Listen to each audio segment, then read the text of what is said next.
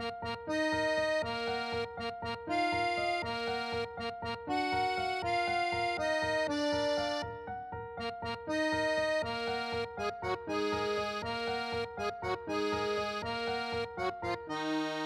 I'm Benjamin Light. And I'm Marco Sparks, ain't I? I'm not even going to attempt to follow that up, but welcome to Bros Watch PLL 2. Benjamin Light in it. We are here to discuss S7E20 Till Death Do Us Part. Obviously, there's some Britishness involved in this episode, which I'm sure everyone knows if they're listening to this. This episode is written by, or the story is by I'm Arlen King and Kyle Bound. Written by I'm Arlen King and Mike Goldsmith, and directed by I'm Arlen King. It's an I'm Arlen King joint. It definitely is, yeah. We are day drinking and talking about PLL. That's how we're spending our Sunday fun day. It's exactly it, yeah. A little bit later, coming out, obviously, there were a shitload of notes to do. I don't know about you. I finished this morning. Oh, did you? Because I have to rewrite all your notes, so it takes me a while. Oh, yeah. Likewise. So, yeah, probably about an hour ago. And plus, I wanted to read all of the emails to respond to some. Mm-hmm. So, I'll do that at the end, obviously. Yeah, a little bit of follow-up before we dive in. Got some comments on our website page from Christine, Amanda, Samantha, Catherine, Justin Fox, which is a great name. Or I'm sorry, Justin Knight Fox, Jenna, and Cena. Thanks to all those. I think we will address any question you might have had over the course of this episode, because we're going to be talking for a long time. Yeah, so with all of your anticipation for this, I can't wait to let you all down. And again, we do our thing. Because there was some confusion we just discovered on the internet. Again, I am Marco Sparks. And I'm Benjamin Light. How are we not ourselves? Mm-hmm. So let's talk about this monster of an episode, double size. Yeah.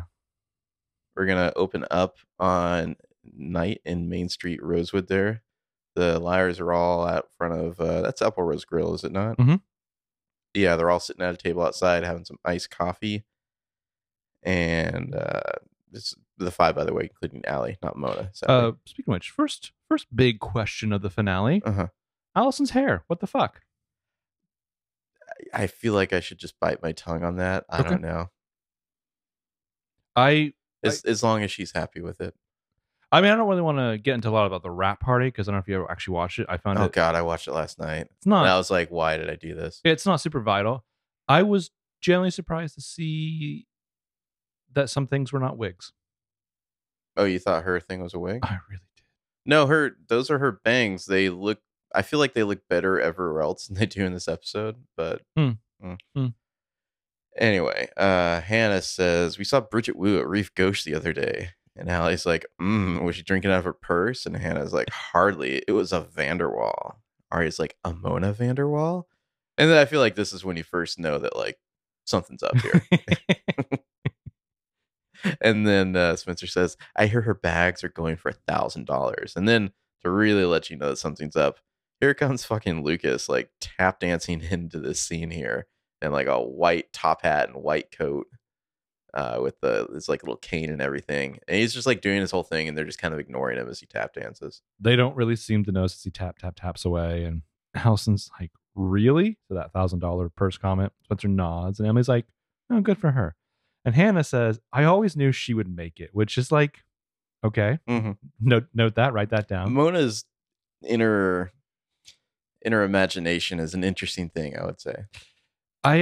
Well, we'll talk about this dream sequence in a second. But like, so Lucas keeps doing his jig as he's like, I don't know, ass pointing his way back. He's like, hello, ladies. And they all look over, like, not super surprised. And they're all like, hey, Lucas. Like, fairly lifeless. Yeah. So he just tap dances out of frame. Emily is just fainting herself. She's like, can it get any hotter? Spencer says, oh, if it does, I'm shoving an ice pack down my panties.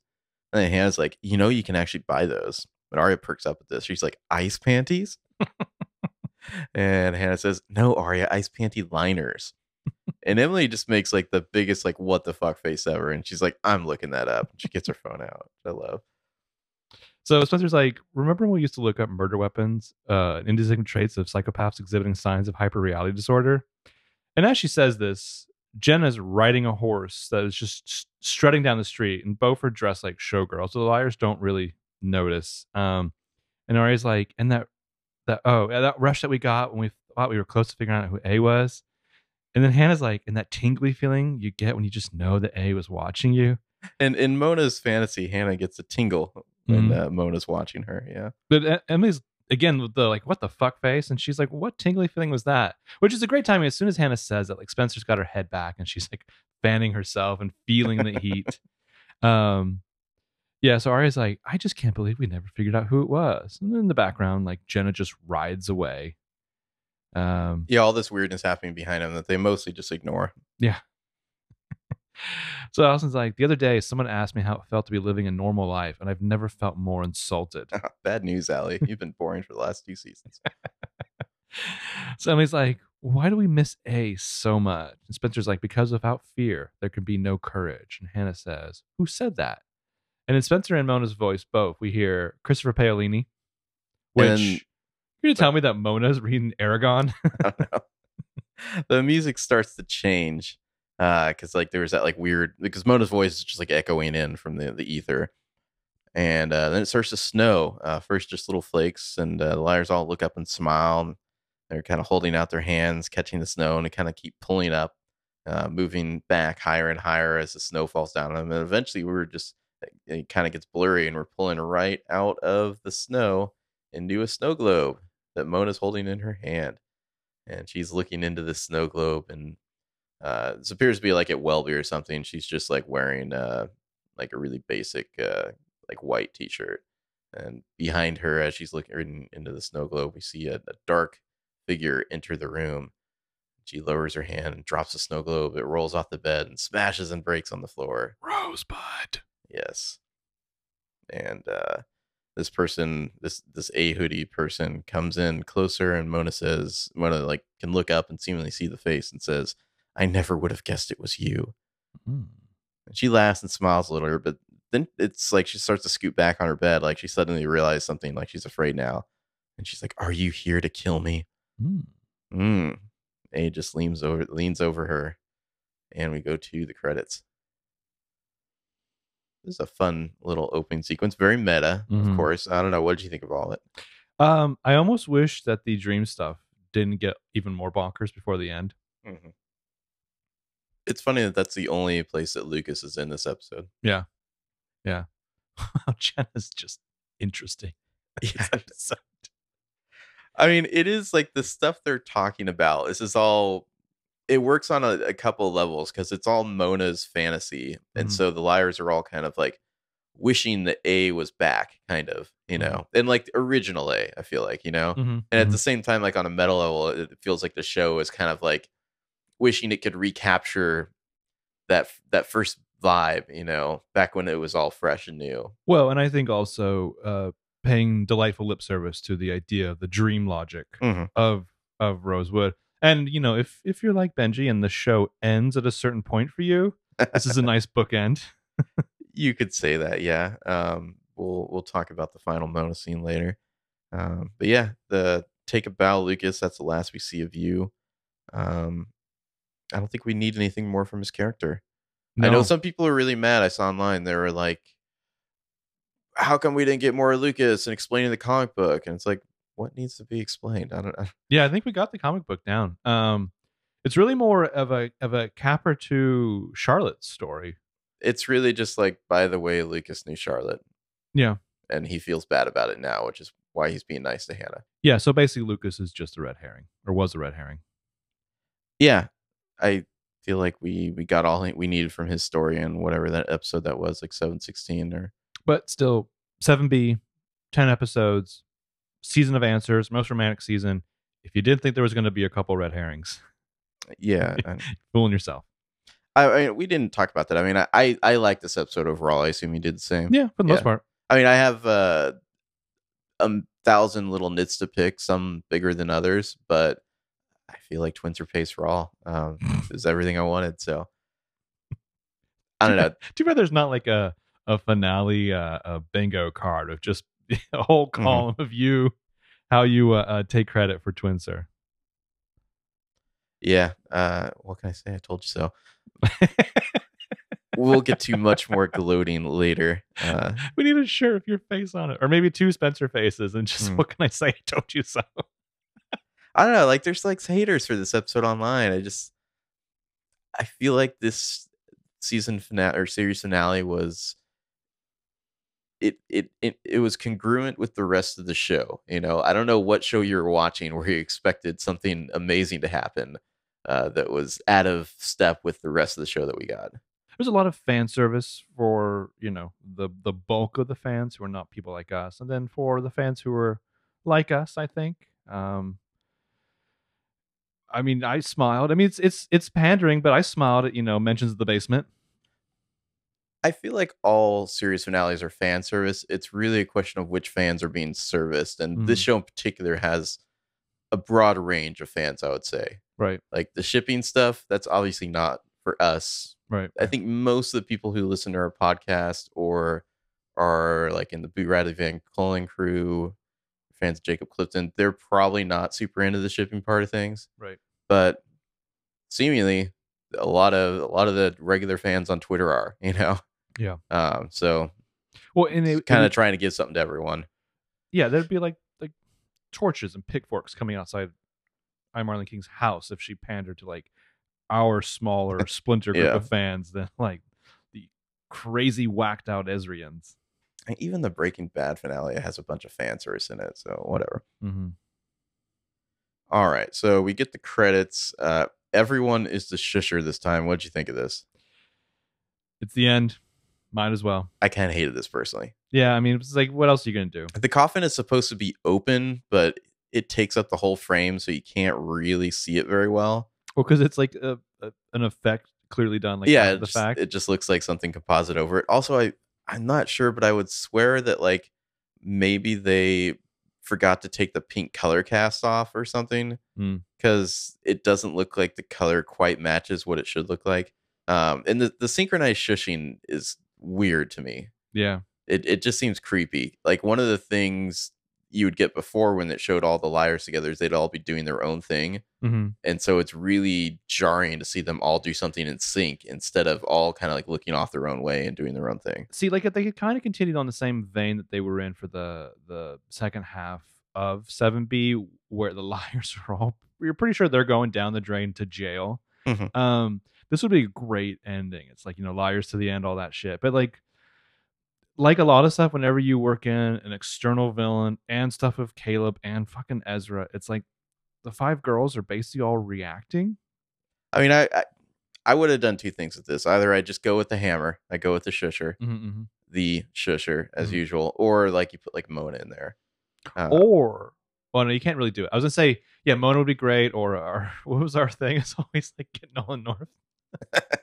But Just Peter Hastings. I don't know if they're gonna cut it. I mean, they always do something. Like whenever there's a special episode, Yeah. they tweak this in some regard. So like, I don't know if when they do like the broadcast or the syndicated, or holy shit, can you imagine the show syndicated?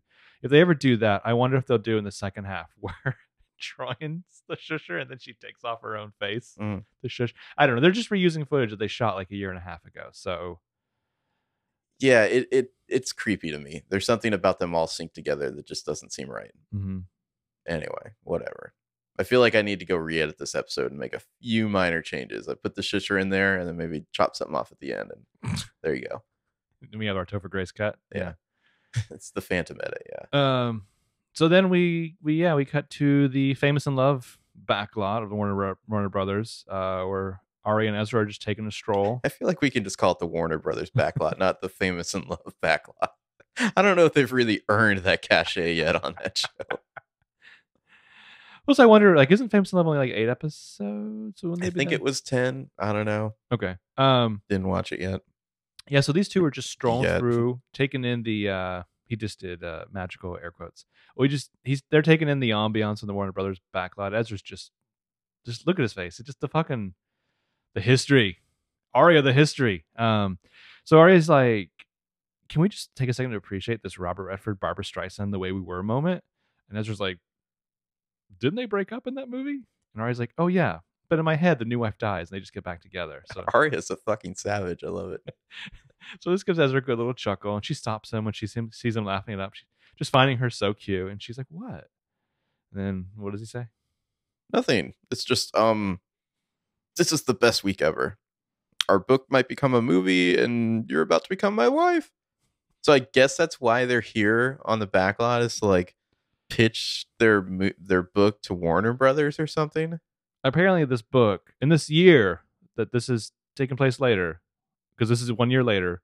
Apparently, this book is just fucking everywhere. This book would become like a trash Lifetime movie. I mean, let's be real. Yeah. But yeah, Arya says, "Hey, if you don't stop looking at me like that, I'm never gonna be able to say our vows without that ugly cry." And he's like, "You are kind of an ugly crier." And Arya just starts walking away, and she's not gonna take that teasing. She's like, "Oh, okay, I can say that. You cannot say that." And he's like, "I love your ugly cry. Makes you unique." She's like, "Right, okay, don't try and talk yourself out of it now." But they're very playful, and he stops and he takes her in his arms. And he's like, "I'm done." And they kiss and spin around. It's like a classic movie. And behind them, a tour guide cart full of PLL writers drives by, all taking pictures. Yeah. So there's 3 people I'm not sure of. Then who I believe is Maya Goldsmith, Joseph Doherty, someone who I can't tell, who I believe is Allison Nelson, Elijah Baraz, Brian Holdman, and Josh Moorhead as Arya and Ezra just keep kissing. Oh, David Lazarus, I think, is in there too. It's a nice way to do a cameo, as they just kind of like have their Hollywood kiss here. I did find this whole scene really weird. Which is not in Rosewood. It's to put it on the PLL backlot when we know that that's where they film. It's like it's really jarring, because like the episode started with like a dream sequence, and now it's like, oh look, they're where the show is filmed, but they're there as in character. Like it's really weird. Yeah. Yeah. The beginning and really the first half of this episode I found really jarring. So I've only seen 2 episodes of Famous in Love. I just want to know, for anyone who's watched the rest of it, is it as like meta as fuck as I would want it to be based on this experimentation? I doubt I mean, it. as far as I know, in the pilot they have like celebrity cameo from Chad Lowe. They do. They do. Which I don't know how he does not walk around with like a giant glass of scotch for that celebrity cameo, but sadly he's not. But yeah, I mean, I feel like the content of that scene was good. Just the location really threw me off when I was watching it, Well, it's because it's 1 year later. By the way, there's a title card that said that. And it's just like all this weird stuff is happening. You're like, where is normal PLL? yeah, and then as somebody, well, this will never come up again. But then as somebody who's also like, trying to tie this down to the earth to like talk about on a podcast, Mm-hmm. I'm like, okay, so now they had to go to the airport, make that 5-hour flight back to Philadelphia, catch an Uber back to Rosewood. It's a Marlene episode because there are some timeline issues, which we'll discuss. And some not issues per se, but there's some pacing, not irregularities, but some usual suspects of pacing. You get the classic Marlene thing where like suddenly it feels like everything's like going way faster. Everyone's running. Yeah. Running, screaming. Suddenly everyone's in a hurry. Yeah. So meanwhile, we're going to cut back to the Emerson household. There's Emily. She's feeding a little baby in a high chair. It must be morning because she's still like in her bathrobe. And she's like, all right, here you go. And the baby just like recoils away from that green trash. That food looks wretched. It looks like fucking Soylent Green that she's shoving down this baby's face. Babies are gross. Anyway, Emily's like, oh, is that a no? You don't like peas? It's awful, isn't it? And then she slides over in her chair because, oh shit, there's another baby. It's twins. These babies, by the way, are all like totally white too. But yeah. I don't know how you cast or something like this, but doesn't seem like they got many of Emily's genes. No, it looks like they got their Ponzi fathers. Yeah. So Emily's talking to this other baby, and she's like, what about you, Grace? Grace, did you want to try the peas? And this baby pulls away as well and kind of smiles. Fuck your peas. Yeah, fuck your peas, Emily. And Emily's like, oh, you want it? No? Okay. Wait, hold on. Has this always been, special guest star Chad Lowe? Yeah. And I just never noticed that? No, he's always a special guest star. You're never too old to learn something. Yeah, Emily says, okay, why do I get the feeling both your first words are going to be no? I think their first words are probably going to be something like, that's immortality, my darlings. Just then, speak of the devil, Allie walks in. She's dressed for work, and she just kind of stops to admire Emily, kind of tending to the kids there. It's almost like Emily's a stay-at-home mom here, although she theoretically has some sort of coaching job that she frequents on occasion. You can show up or not show up. No one really cares. Yeah. So Emily kind of puts a bowl of this like nasty mush down and stands up to greet Allie. And she's like, "Hi, can you please pick up Lily?" And Allie's like, "Of course." And so he's like, "Come on." She picks up one of the kids, and Allie comes over to get the other one. And Allie says, "I can't stay for very long. I have that meeting with Jen Gertzenblatt." So is Allison meeting with this freeform executive about an Emerson spinoff? There was a thing in the first half of this episode where it almost felt like a bad fantasy adaptation where they keep saying people's full names all the time. Well, because it's clearly homages to real people who are involved behind the scenes. Which, by the way, Jen Gerstenblatt, if you ever want to talk to us about a show. Allie's like, "Oh, right." And then Allie to the baby's like, "Oh, good girl. Oh, I'm going to miss you. Bye. Bye, Lily. Bye, Grace." So it's Lily and Grace. I gotta say, there's a whole domestic thing here, which just doesn't, it's hard for us. Alice, Emily, and Emerson, I think, are the proper names. Yeah, exactly. Babies. But like, it's hard for us to recap these kind of scenes because domestic bliss isn't really our bag. Yeah, I don't know. I mean, I'm sure there are people who are over the moon by this scene, and that this scene's for them. You know. The weirdest thing about the first half of this episode is I feel like there's really minimal conflict. And so it's a lot of just like, look how happy these characters are. Like, and it eventually starts getting into it a little and like adding some conflict. But for a while, it just feels weird, like not entirely PLL because there is no conflict. It's just like everyone's happy. Yeah. Here's another scene of everyone happy. Yeah. Well, some people who I find are very not happy. Yeah. Oh, we get into it eventually. I think that's why the Caleb Hannah stuff is at least like intriguing because there's drama there. Well, because their relationship's been dead for 9 episodes anyway. So anyway, they're all kissing babies here and kissing Emily. Allie's like, "Oh, good girl, good girl." And then to Emily, she says, "I love you." And Emily says, "I love you too," which I want to say might be the first time they actually say it to each other. Yeah. So there's that. So they kiss goodbye. Emily walks off, the baby in each arm. She's talking to them. She's like, "All right, it's going to be a fun day, isn't it?" "Yes." And Allie's just sighing as she watches them go. Like, she's contented, but then suddenly it seems like, oh, she seems maybe a little anxious about something. Like it's too good right now. Well, yeah. Well, she's got plans and she's keeping them from Emily because she's scheming for love and blah blah blah. But like, I really wanted the continuation of this scene where Emily carries both babies into the like bathroom for a bath or something, and in the mirror she happens to catch a glimpse of Pam's reflection. Oh, I'm just curious. Like, we know how Emily treats her job. Apparently, she takes motherhood a little more seriously, I hope. Hey, you stranger, cover for me with these babies. Yeah. Can you just watch these kids? I'll be back in, I don't know, just for a while. Cover for me. Also, about her job, real quick.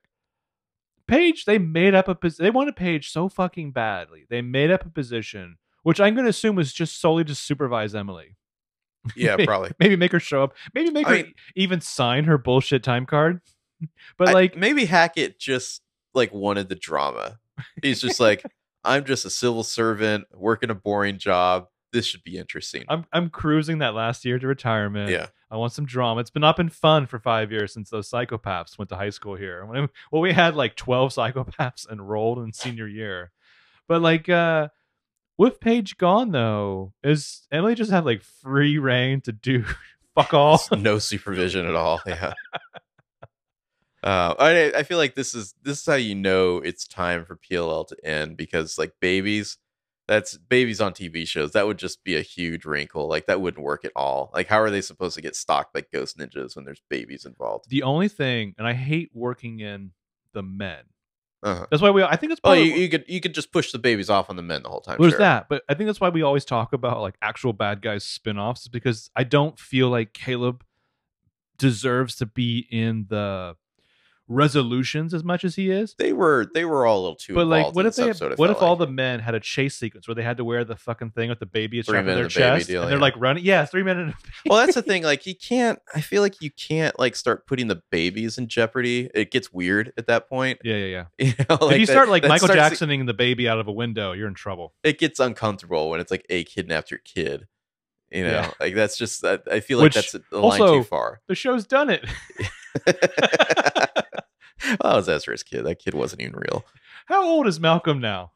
Like a teenager. Maybe it's that Luke asshole that's in class. He kind of looks like Ooh, Malcolm. That'd be juicy. I feel Yeah. like Frasier's kid like loves his dad more than Malcolm. Regards, Ezra. So Yeah, cut to the Radley lobby. We're gonna find out right away why Allie's acting a little weird here. She comes marching in, heads over to the bar area, walking up to a high back chair where someone is waiting here. Who's gonna be? Oh, it's Pam. Pam Fields. And Allie comes over and hugs them. Like I feel like we missed the scene where Pam kind of finds out about Allie and Emily. yeah. Like that would have been a nice scene to have, I think. Well, Like, all the moms. I feel like we missed some mom reactions. so we're in a half an hour from now, so like 3 hours of your podcast time from now, we're gonna actually see the parents. And I just think about like how much the Montgomery family Uh-huh. was a part of this show for the first 2 years. And then it's like, oh shit, it's Ella. I haven't seen her in like I don't know how long. She's off to the Muffin Man Castle. Yeah. So yeah, Allie and Pam hug, and Pam says, "Thanks for coming so early." And Allie's like, "Yeah, of course." So they sit to talk, and Pam says, "She doesn't know you're here, right?" And Allie's like, "No, I hate lying to her." And Pam's like, "Oh yeah, but she'll find out the truth soon enough. You know, it's important to me, and you're giving me peace of mind just knowing that Emily's going to be taken care of." And Allie leans in, sincere. She takes Pam's hand and she says, "Like I promised you, I will always be here for her." And Pam just whispers, she's like, "Thank you." And this is where you're like, is Pam dying? Yeah. Like, is she just the most dramatic mother ever? Because it really makes it seem like Pam's got cancer or something. What if Pam also had a heart attack? Ooh, Like a that's the sympathetic same heart attack. condition. Yeah. I would be like, hey Emily, you should be concerned. Start Well- going to the doctor a lot. Does she just like live life at its fullest the same way Wayne Fields does? Listen, the man's on the battlefield, whether it's at home or in the rest stops of America. Well, you know, at the time, it didn't seem like a big deal for him to have like eaten 9 sushi rolls. But if they were spicy tuna rolls, Whoa. maybe we're talking about something else there with Wayne Fields. See, well, first of all, spicy tuna rolls Mhm. that are just flapping in the wind. Mhm. Yeah. Wink. No. Also, just remind everyone, heart disease is the leading killer in America. So we cut to the woods somewhere. The general WB It's like Woods. some kind of forest wood stable thing or something. Yeah. It's a horse place. Yeah, Melissa's back. Hey, hi Melissa. Hey. Spencer and Melissa are kind of grooming this horse here and having some sisterly bonding time. I love Tori DeVito. She's just like, here's how I think Tori DeVito always plays Melissa. She's keeping her own fucking counsel. Like, Well, and I feel like there's an element of always trying to be a good big sister. Usually that fails by the end of the scene. also, like, she's really sitting on a lot of reserve bitchitude, which we'll get into as we get. Oh shit! Should we do some Hastings? Some dinner Hastings Center Theater. Why don't we? Yeah. Also in the background, Toby's truck is parked nearby on a dirt road. which is really distracting. Like, it really kind of kills. When like, I the first saw punchline it, I to was this. like, is that really there? There's something about the lighting here where it almost looks like it's like composited in, but I'm pretty sure it's there. oh, Do you think Spencer ever told Melissa how she paid for that truck? no. Do you think that's just something you just never tell? No, yeah, I think there's a lot of that still in the Hastings. just- Also, You just keep that to yourself till you die. as we discovered, she's still Peter's daughter. Oh yeah. Hell yes, I sold your wedding ring. I do it again. All right. I'll be Melissa. Remember, she says that with the haircut. No, I know. That's why it was such a great callback. Yeah. Okay. I guess why don't I be? You're Spencer, right? I really want to be Melissa, but I'll be you can Spencer. you can be Melissa. I mean, We're gonna have to switch halfway through. Yeah. Okay.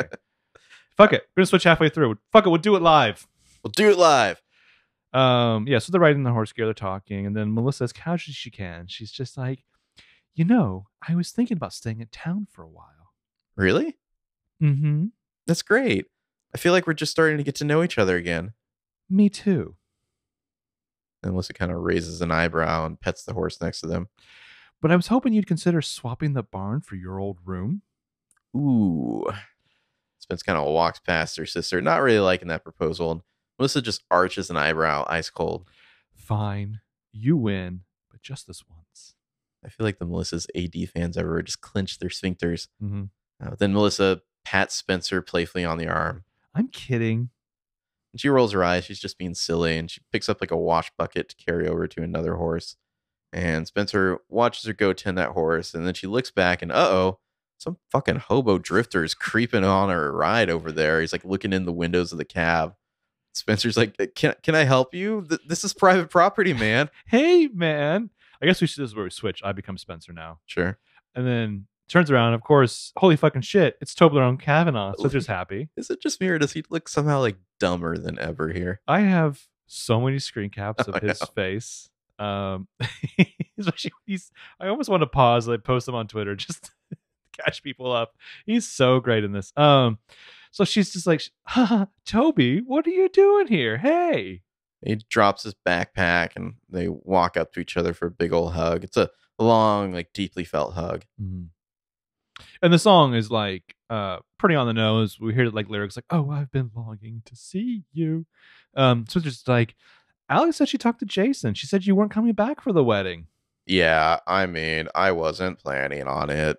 But when we finished the well in Karambi ahead of schedule and I decided to hike back from Africa, Dopey Toby just laughs this off. You can see like in a close up, he's actually quite filthy right now. He's just a dirty hobo. And he's like, I didn't know if I was ready to come back. So I flew to New York and I started walking. Wasn't sure where I'd end up. This fucker walked from New York. Okay, I forgot Forrest to Google Gump. like how long that is, but I feel like it's a ways. Okay, Forrest Gump. Yeah. So he's like purposely walking her into this question where she's just like, yeah, how are you doing? You can tell she's a little concerned. I feel like Toby, every time there's a time jump, he like loses 10 IQ points. Like I feel like he's playing this scene like he might be mildly like mentally disabled. I was passed up for a lot of promotions mentally. So Toby, you can tell the answer is written all over his like dirty, goofy looks here. So he's going to change the subject and he's like, who's this? He's referring to the horse and she's like, oh, this is Bashful. And he walks over to the horse. The horse kind of turns its head away, neighing a little. He's like, so he's a little shy.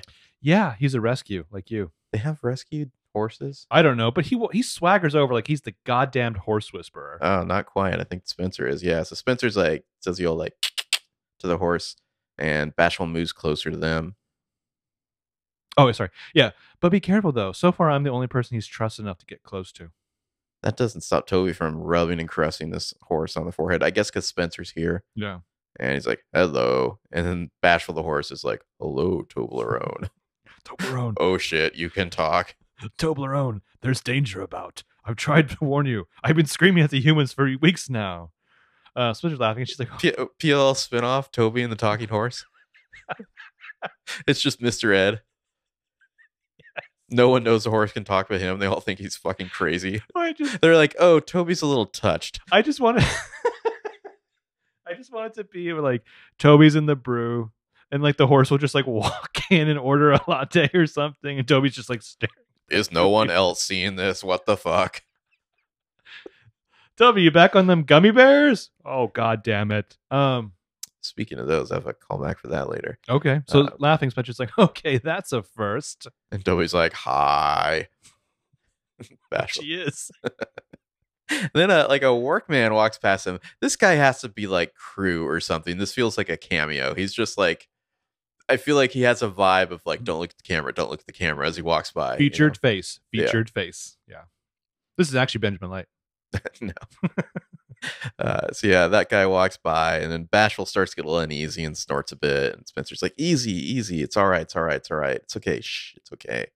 Like Spencer is the horse whisperer for this particular horse. Everybody got that. Oh, so I'll jump in here. Yeah, so calming down the horse, turns back to Toby, and she's like, hey, if you If you give me a minute, I can give you a lift back to town if you want. And Toby nods because he's a drifter with nothing else to do. And he's like, what can I help you with? So she gestures like the saddle, holds up her car keys. She should just be like, ass, gas, or grass, Toby. She holds up her keys and she's just like, can you throw that in the truck? So he looks over and, oh, there's his truck. That's the one she's talking about, only it's her truck now, again.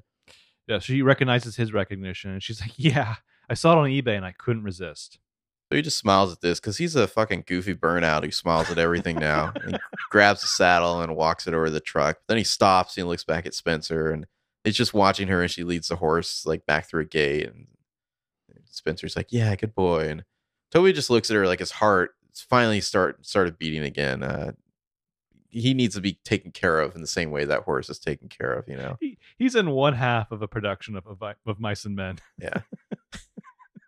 We'll let you guess which half. Then he just kind of sighs regretfully because he fucked her that one time and she never called him again. So also, I would bring it up. I'm just saying we might not have this episode if somebody had brought it up. What? Hey, that sex last night was pretty good. Sorry, I passed out and pooped. He's in mourning. They had weird sex. She never mentions it again. I feel like at a certain point, you drift apart and you just let it go. I don't know. It's like one of those nights you don't talk about. And then, meanwhile, back at Rosewood High, oh boy, our favorite scene. This is what the fans are waiting for in the finale here. Allie is here. She's teaching. She's lecturing the future of America. On the blackboard behind her, we got a quote from Shel Silverstein that says, "There are no happy endings. Endings are the saddest part. So give me a happy middle and a very happy start." And Allie is saying, Orson Welles said that if you want a happy ending, that depends, of course, on where you stop your story. So how does that relate to how does that theme, which isn't a theme, relate to the ending of Then and Now? Because she's teaching Ezra and Arya's trash novel. Let's establish some things. Shel Silverstein, especially when you're, I would say, younger than high school, is great. It's great. Orson Welles, brilliant. What's not like those two? Ezra fits. Also, just like high school English in general. Remind your high school English teacher, when she was a teenager, may or may not have fucked this far too romantic pedo, who then went on to fuck her friend, also, who sat in one of these very chairs. God damn it, Allison, this is problematic as fuck. Well, and like, would you even be teaching this book? Like, Ezra wrote half of this. You know there are like some graphic fuck scenes in this book. Oh, Ezra seems like that kind of guy. Oh, yeah. If there's not... that's how he establishes himself as a serious writer, is lots of fucking. If there's not HBO fuck scenes in this finale, there are in that book. It's probably like a real, like, I don't know, Philip Roth-esque description of like the hand job that Nicole gave him. Yeah. And then he makes that face, like, are we having fun yet? His O face. And she's just like, Ezra. Also, Addison Derringer and her crew are in this. Everyone's favorite character, Addison Derringer, is in this scene. Oh, yeah, I love Addison Derringer. Like, she looks bored as fuck, but also, it's a year later.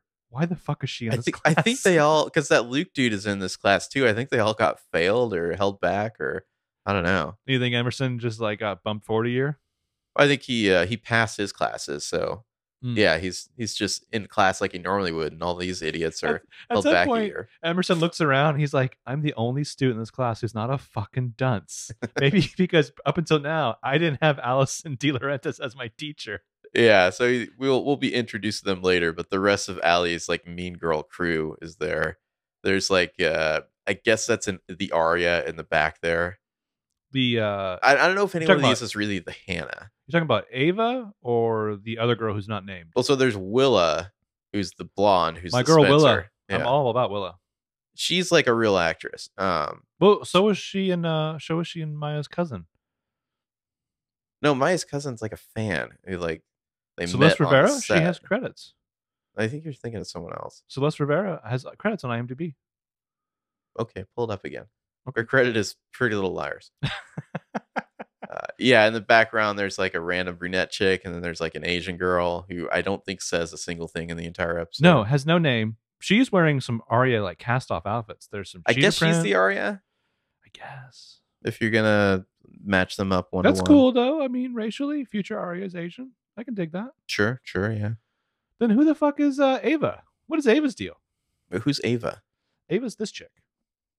With The jean jacket. Oh, the one in the back? I guess that's Hannah. Okay. I guess. I don't know. I mean, I definitely don't get a Hannah vibe from Maya's cousin. Okay, there. so then Hadley is the Emily? Well, that's weird. Which one's no, Hadley's the Spencer. No, Willa's the Spencer. Oh, I'm sorry. Wait, which one's Hadley? Hadley is her. Oh, she's Hadley. Hadley, no, she's Hadley she's the Saint Emily. Germain. Yeah, which, by the way, like, hey, check out the IMDb here. Can you see that? Yeah, she has one I credit. swear to fucking God, that's changed since the other night. Okay. Because I looked up Celeste Rivera. Let the record show that Benji was right. Are you just burning after I was 2 for 2 right during that Joseph Doherty interview? What were you right about? Well, number one, the maiden name. No, I was right about that. No, I had said that Drake was the maiden name. I had said that too. We're No. not in a disagreement on that. Number two was the other thing that I've forgotten. Okay. But it's Germain to the point. I'll give it to you. It's Meyer Saint Germain to the point. Mhm. Nice. The chick who plays Willa is going to be in that Sharp Objects, Gillian Flynn adaptation. TV show? Yeah. So there was a movie and then it was a TV show? Wasn't there? What was the Gillian Flynn one with Charlie Theron? Utopia? I don't know. Maybe it was Dark something. Dark Places? Might have been Dark Places. Okay, word. Anyway, My girl Willa. Willa seems like the only one. Like Willa, I feel like Willa and Ava could be in another TV show. The rest of these people would get recast. You know what though? I wouldn't put them in whatever the hell the Perfectionist is. These girls seem more like the amateurs to me. Yeah, seriously. Emerson's raising his hand. He's not going to get called on because Emily's just like, what'd she say? Emerson, maybe you should give someone else a chance. He nods. He gets it. He recognizes that nepotism. And Allison looks around. She sees another boy raise his hand. It's that asshole from X's and OMGs. His name is Luke. He's got long hair. Because let me tell you something. I watched this finale. I didn't remember who the fuck this kid was. You didn't remember I this didn't like fucker? him. I just didn't like him. I remembered his hair. I remember that long hair. What He's like new Caleb. New Caleb. I know. Isn't that horrible to Go think fuck about? yourself, new Caleb. What are you raising your hand? You trying to get some hand stuff in there right away? What does this kid do? What did he do in X's and OMGs? He was just an asshole to Allie. I swear to God, I could not remember him at all. I definitely remembered him. He wasn't like he's just like a dumb teenager, you know. He's chilling under that alliteration. So Allie calls for Luke, and Luke's like, he says, it's like when you finish a book and you don't want it to end, even though the characters are happy and you're still sad that it's ending. What kind of English class is this? This is like fourth grade shit. There is nobody reading Then and Now who's like, man, I don't want this book to end. So Allie's like, exactly. And then Addison saves us. And she's like, isn't your friend the reason that book doesn't have a happy ending? She stole Ezra from Nicole. They were hooking up while she was rotting away. This is why I can't hate Addison. I can't ever hate her. I love her. She has her moments. And Allie's like, that's enough, Addison. And Addison's like, it's just my opinion. No, it's a fact. Yeah. Allie rolls her eyes at this and she's putting her coffee cup down. Then Addison, under her breath, is like, Lesbo. Yeah, I can't hate it, Addison. I can. Yeah, and I don't know what the point of this is. It's just like to show that Addison's mean or something. Yeah. And just like a bitch. And Allie's just like, excuse me, what did you say? And they kind of stare each other down, but then the bell rings and everyone gathers up their shit to leave. All the kids are filing out. Addison's the last one to go. So Allie just like grabs her by the arm and yanks her back. And she's like, you may think you're winning the battle, but I'll win the war. And Addison's just like, what the fuck? She's like, careful, Allie. You don't want to leave a bruise. I could bury you with that. But then again, it wouldn't be the first time someone's buried you. Addison's coming back. Zing. Addison's like, P.S. Your bangs are the real tragedy here. And Allie's just like, it's Mrs. De Laurentiis. Or I'm sorry, it's Ms. De Laurentiis. Addison ain't got time for your shit. One of the girls in this classroom is remarkably 40 years old. Oh, yeah. It's, it's weird because I see like the little New Liar crew they have. Mm-hmm. And they look like they're 12 to me, even though I know they're probably all like 18. Well, it was that thing was like you were in junior high, and then a few years later you were in high school, and then you saw the new junior high kids, and you're also short and tiny. Yeah. But yeah, the one girl sitting behind, I don't know who it was. I was just like, you are older. You're like here on like assignment undercover from a newspaper or something. Have you never been kissed? So in the Rosewood High hallway. Like, how do these idiots get hired as teachers? They're just like grabbing their students and threatening them constantly. Well, like lesson number like 25 of the Allison is like watered down Allison. Like she knew a year ago Addison was a problem. You're telling me she hasn't handled that? I know. Take care of your shit. And Yeah. this whole scene is a little too meta for me too. It's all like happy endings discussion. You don't want it to end. Like there's no conflict in any of this. Everything just feels really weird and goofy. Also, Addison's like been shopping at whatever store that Arya briefly shopped at the beginning of the time jump. Well, none of the new liars' That fashion seems fashionable enough Except for for my the girl liars. Willa. Willa maybe a little because she's like prepped out, but yeah, they don't seem to really be bringing it the same way the old liars did. I feel like Willa is like what little I understand of Book Spencer. Yeah, Like, yeah, that's her blonde, whole look. Yeah. Well, I think Book Spencer's maybe red haired, but like her whole look is like it's No, Emily's red hair in the book. Oh really? Yeah, Emily's Irish in the book. It's really weird. Abigora. Yeah. Anyway, before we continue, I need to pee.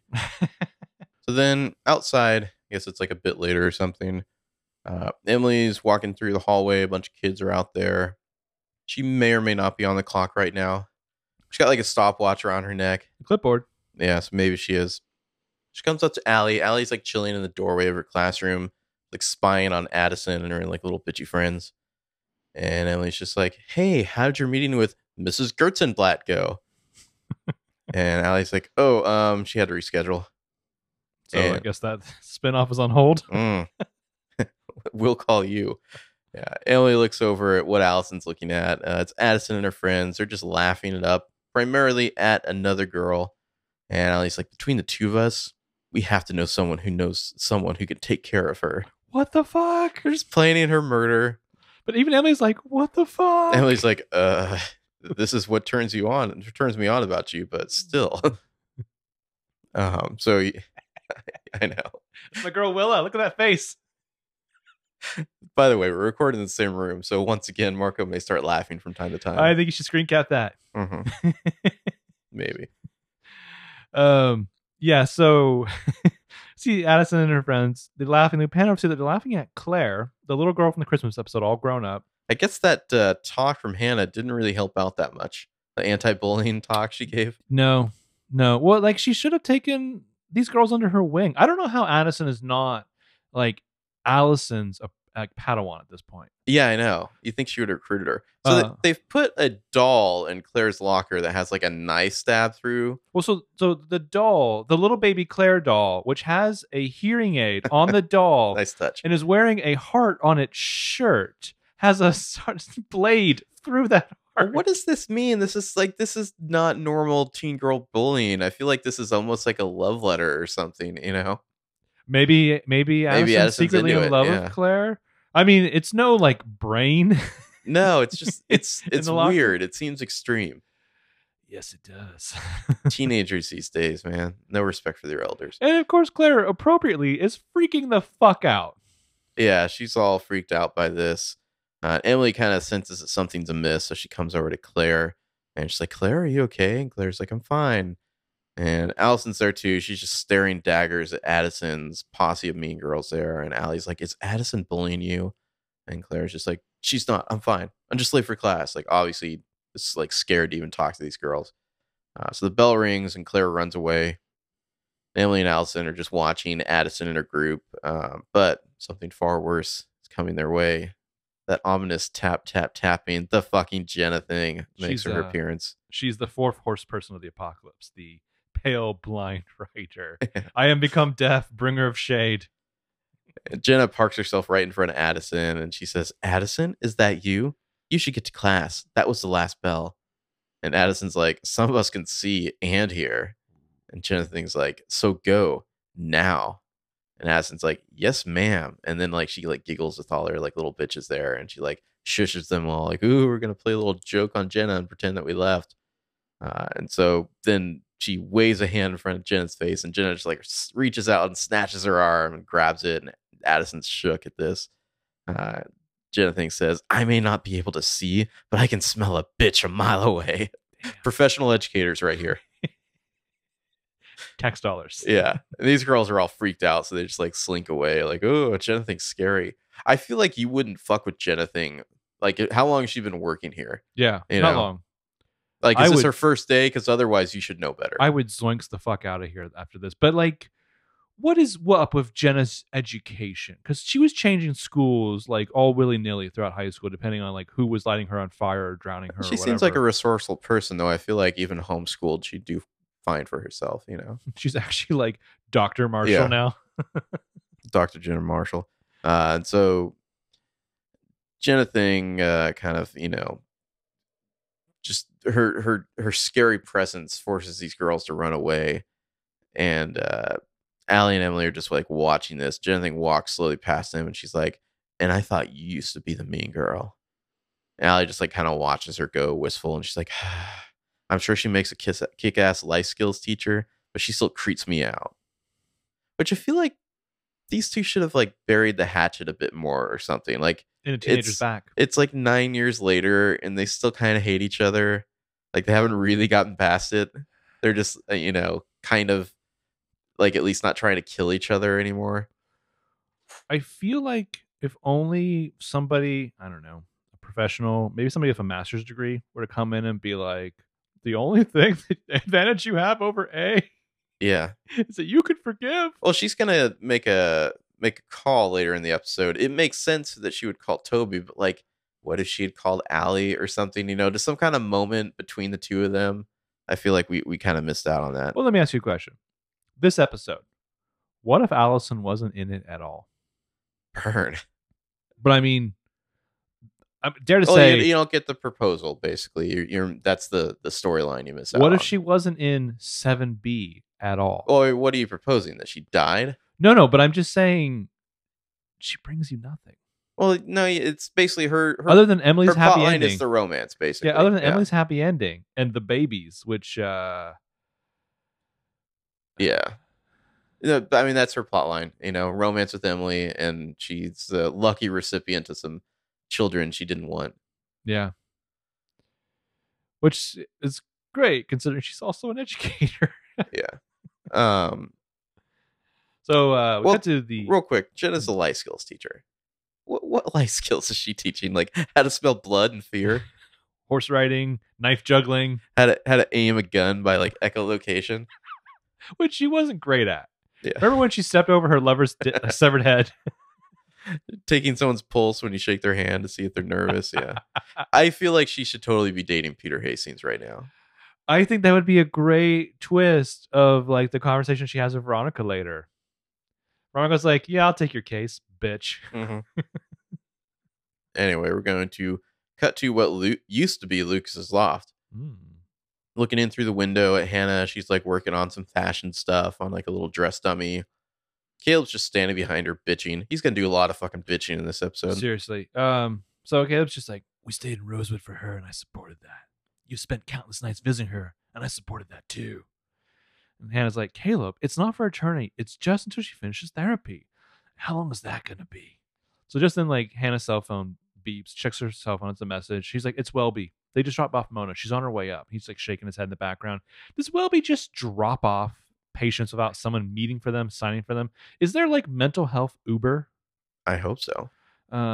So Caleb's like, "We were doing so well, Hannah, with your designs taking off and me selling my software to Lucas and saving him from bankruptcy, apparently. Everybody got that. We Like- bought the loft." Where is Lucas getting the money to buy Caleb's software? Well, I think we got an answer to a question. They must have done a lunch. Well, it's like Lucas gives Caleb a bunch of money for his software, Mhm. and then Caleb gives it right back to him for the loft, and Lucas is like, "Thanks, I needed that. I Well, couldn't afford that actually." But that's macro. Micro, the lunch. Caleb's like, "All right, so you're pitching me, so you're picking this up." And Lucas as well, like, "Really, you're the one who needs the account, so I thought you might pick it up." "So we're going Dutch?" Lucas is like, "Yeah, we're going Dutch. Also, could you pick me up?" Fine. So yeah, they bought the loft. There's a knock on the door. Caleb's like, "I'm gonna get ready for the party," and Hannah's like, "You're not even gonna say hello?" And he straight up gives her this bitch please look. I do not particularly like Caleb in this episode. I know he's gotten some defense in other areas, but I feel like he's just being a dick through the whole episode. He is at his most jubilant. He is his happiest in this episode, I think, at the prospect of like Emerson going off to have like motel room sex. Yeah. Like that's when he like I mean, I wakes up. I get him disagreeing about the Mona situation, but his tone is just so bitchy. Yeah. It's like he's not even making an effort to be nice anymore. Well, as somebody put it on Twitter, it's like, wake the fuck up, Caleb. This is a package deal, and you knew that from the get-go. I know. There's not been a moment from season 1 you didn't know this was a package deal. Yeah, so anyway, Hannah makes some Hannah faces, and she goes over and opens the door. It's Mona! Pause for applause. Mona looks maybe a little more vulnerable and nervous than usual. And she says, hi, I was getting worried. I thought maybe you changed your mind. And Hannah's like, no, of course not. So Mona wheels her little suitcase in, and Hannah shuts the door.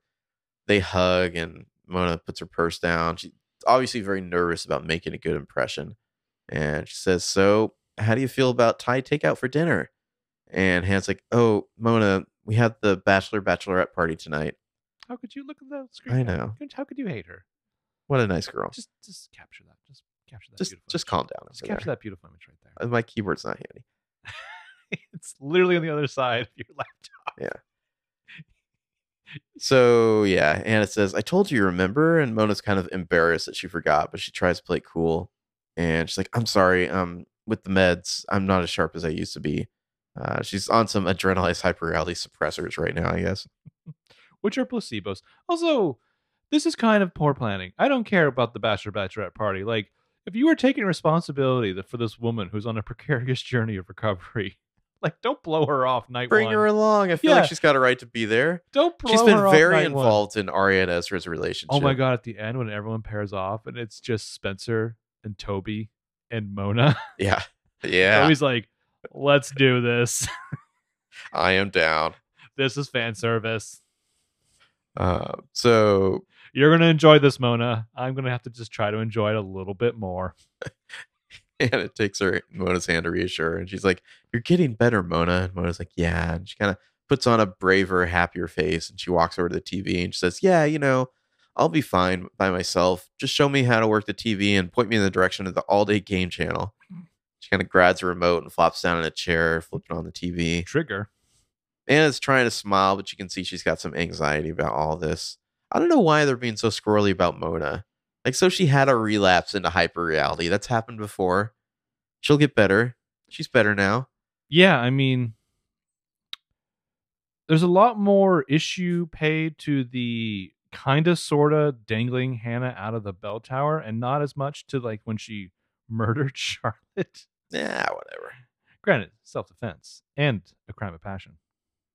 I like when those two combine. Mm-hmm. Yeah, so Hannah tries to smile, and we get to click on the TV as the man on TV says, like, that's all right. That was a good guess. So we cut inside to the new Lost Woods Resort. This is the one of the preview scenes you saw. Spencer and Allison have led Ari and Ezra in for a tour. Check out that wine rack in the back room there. That is intense. And that is like presumably for the guests. Yeah, I don't know what is that like this is like a desk? lobby kind of. Yeah, it's like a lobby slash. But it's also like room. it's kind of like a lodge. Yeah.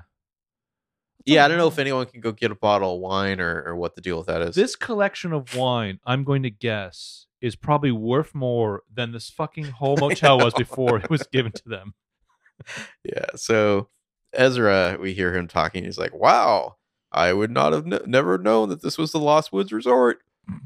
And Arya says, Spencer researched the history and philosophy of all the great camps at the Adirondacks. And Ezra just finds this all fucking adorable. He's like, oh, of course you did. Because he's a condescending ass. And then we see Allison and Spencer here. They're kind of cuddling together. So proud of their accomplishments. Also, their first cousins. Mm-hmm. How many jobs do these two have? Allison's like a full-time teacher. Like, is she just like coming here during like the summer break? Like swing a hammer, like when she's not popping out kids, like what's going on? Well, full-time teacher, full-time mom, in a committed relationship with Emily, hospitality management. Well, like what's her? So her money's all gone, right? I guess, unless Jason's forensic accountant like dug it up. So what is she really contributing to this fucking this town? That guy stole all my money. Listen, Turns out the Toby, forensic accountant I hired was Noel Kahn. That was a bad move. that's how you don't become head of the accounting firm. Toby, we're not so much here to rebuild the well in the Karambe, but beg for money. Would you Toby, we're gonna go back and build some housing for the homeless in Philly, mostly just for us. Can you build me a tiny house, like a tiny house, Toby? Also, whatever kind of frou-frou crowd are you trying to attract off the beaten path here? Like, would you keep the name? I mean, unless you're trying to appeal to like murder tourism. I guess Lost Woods works. Like, because you had to like drive for an hour to get here. Like the only thing nearby is like a random airfield, apparently. Yeah. So, also Arya's fashion. For a portion of this episode, Arya is dressed like she's taken a break from following the Grateful Dead, and she's about to chuck her fiance into the Wicker Man. She's got like a mustard dress. It's all kind of like flowy sleeves and whatnot. Yeah, Yeah, like kind some of peasant look. like a Roma peasant. Yeah. Also, Spencer's wearing her version of an Arya cocktail funeral dress. There's like a skirt of strips on it that says like things like fantastic and emotions. It was a little distracting because this weird dress that Spencer's wearing has like really short sleeves, Mm-hmm. which kind of looks like Twinter's attire, like if it's just from the waist up, you know. How does it look like Twinter's attire? Well, from here, like we can't really see too well. It just looks like she's wearing a black T-shirt, Okay. right? Well, except for that lacy thing and the Sure, collar. whatever. Yeah. Anyway, Granted, we're clearly experts on women's fashion. We've only been doing this podcast for it's been 5 years. it has been. Well, I don't know. I can look up the exact time later. Fuck me. Anyway, Ezra finds us all adorable. Blah blah blah. Arya says, "Have you told Mary?" And Allie says, "We decided that when we're both ready, we'll tell her together." Tell her what exactly? Like that they fixed her shithole up for? Like, I don't think Mary cares. She gave it to them to sell for legal fees. Like she only lived there for like a month or something. We dumped a shit ton of money into that bill you left us with. Yeah. Then Emily comes bounding into the room, really excited about something. She says, "Okay, you can come out now." And Arya's like, "All right, so what's this big surprise?" And Allie's like, "Wait for it." Allison, when like they should have dubbed in also the voice of I Marlene King at the same time, like Mona's Snow Globe Dream. Wait for it. Well, at the end of all these scenes, I stop and wonder to myself, could you have begun the episode here? You know, like, yeah. How many of these scenes could we just lose? Well, And like you're like, would you be missing anything? I feel like the answer is like yes, you could lose it, and no, you really wouldn't be missing much. I think to me, I Marlene King's like strength has always been as a screenwriter, like more so than like a teleplay writer, is that she's always really good about knowing that you can jump into the story at a certain point. And you can skip out a lot of the intro bullshit. And I think that's like an amateur move of a lot of writers is they think I have to have all these scenes that set up things. Well, yet in this episode, we have like a half hour of throat clearing. Exactly. But like a good writer would be like, you know what, you can just jump right here to like the end of Act 1, and that's the start of your story. But then her problem becomes like the ending pacing. But also, I want to point out that on the doors, there's even like on the glass etched in Lost Woods Resort like branding. Oh yeah, like so much fucking shit has gone into this. Dumped a lot of money into this. Yeah.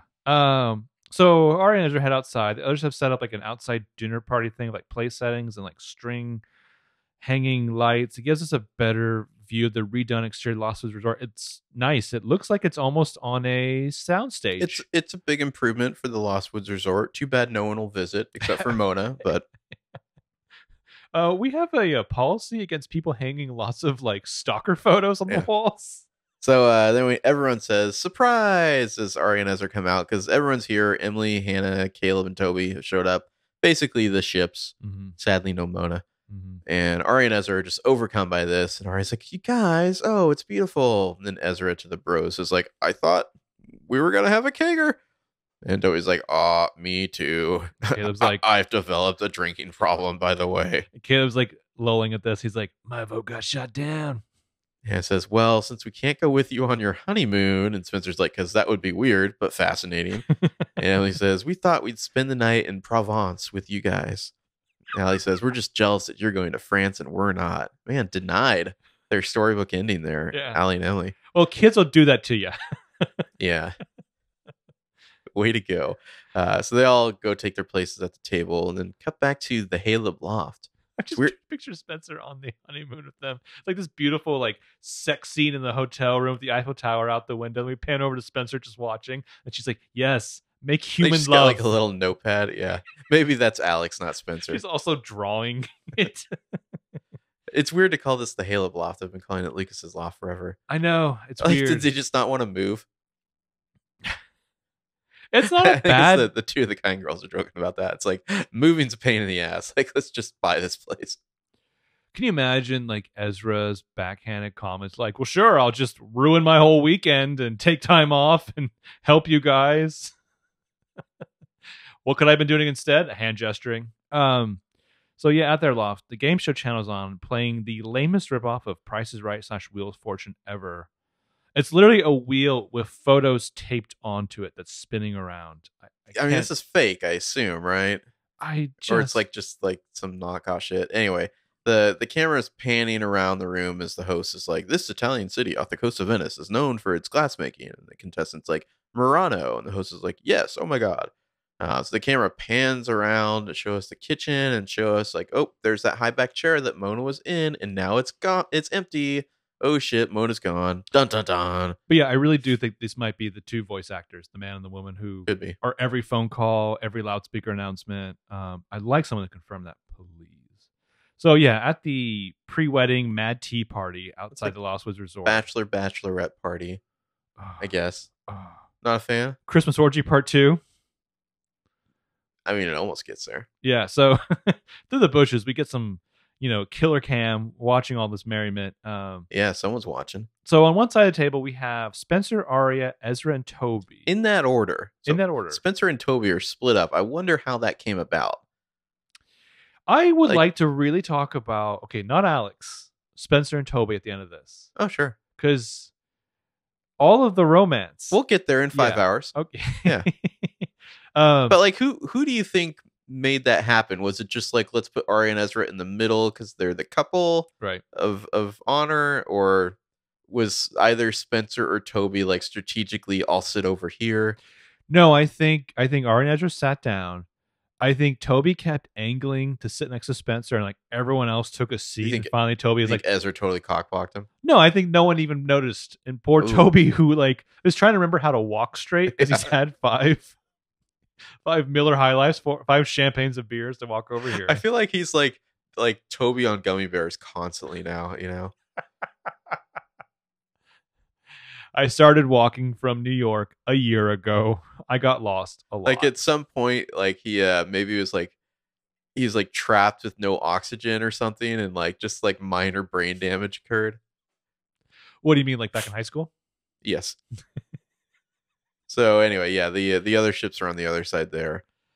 Toby's talking to Ezra and he's like, so are you nervous? And Ezra's like, about being married? No. And Caleb's just like, I think he means if you're nervous about getting married.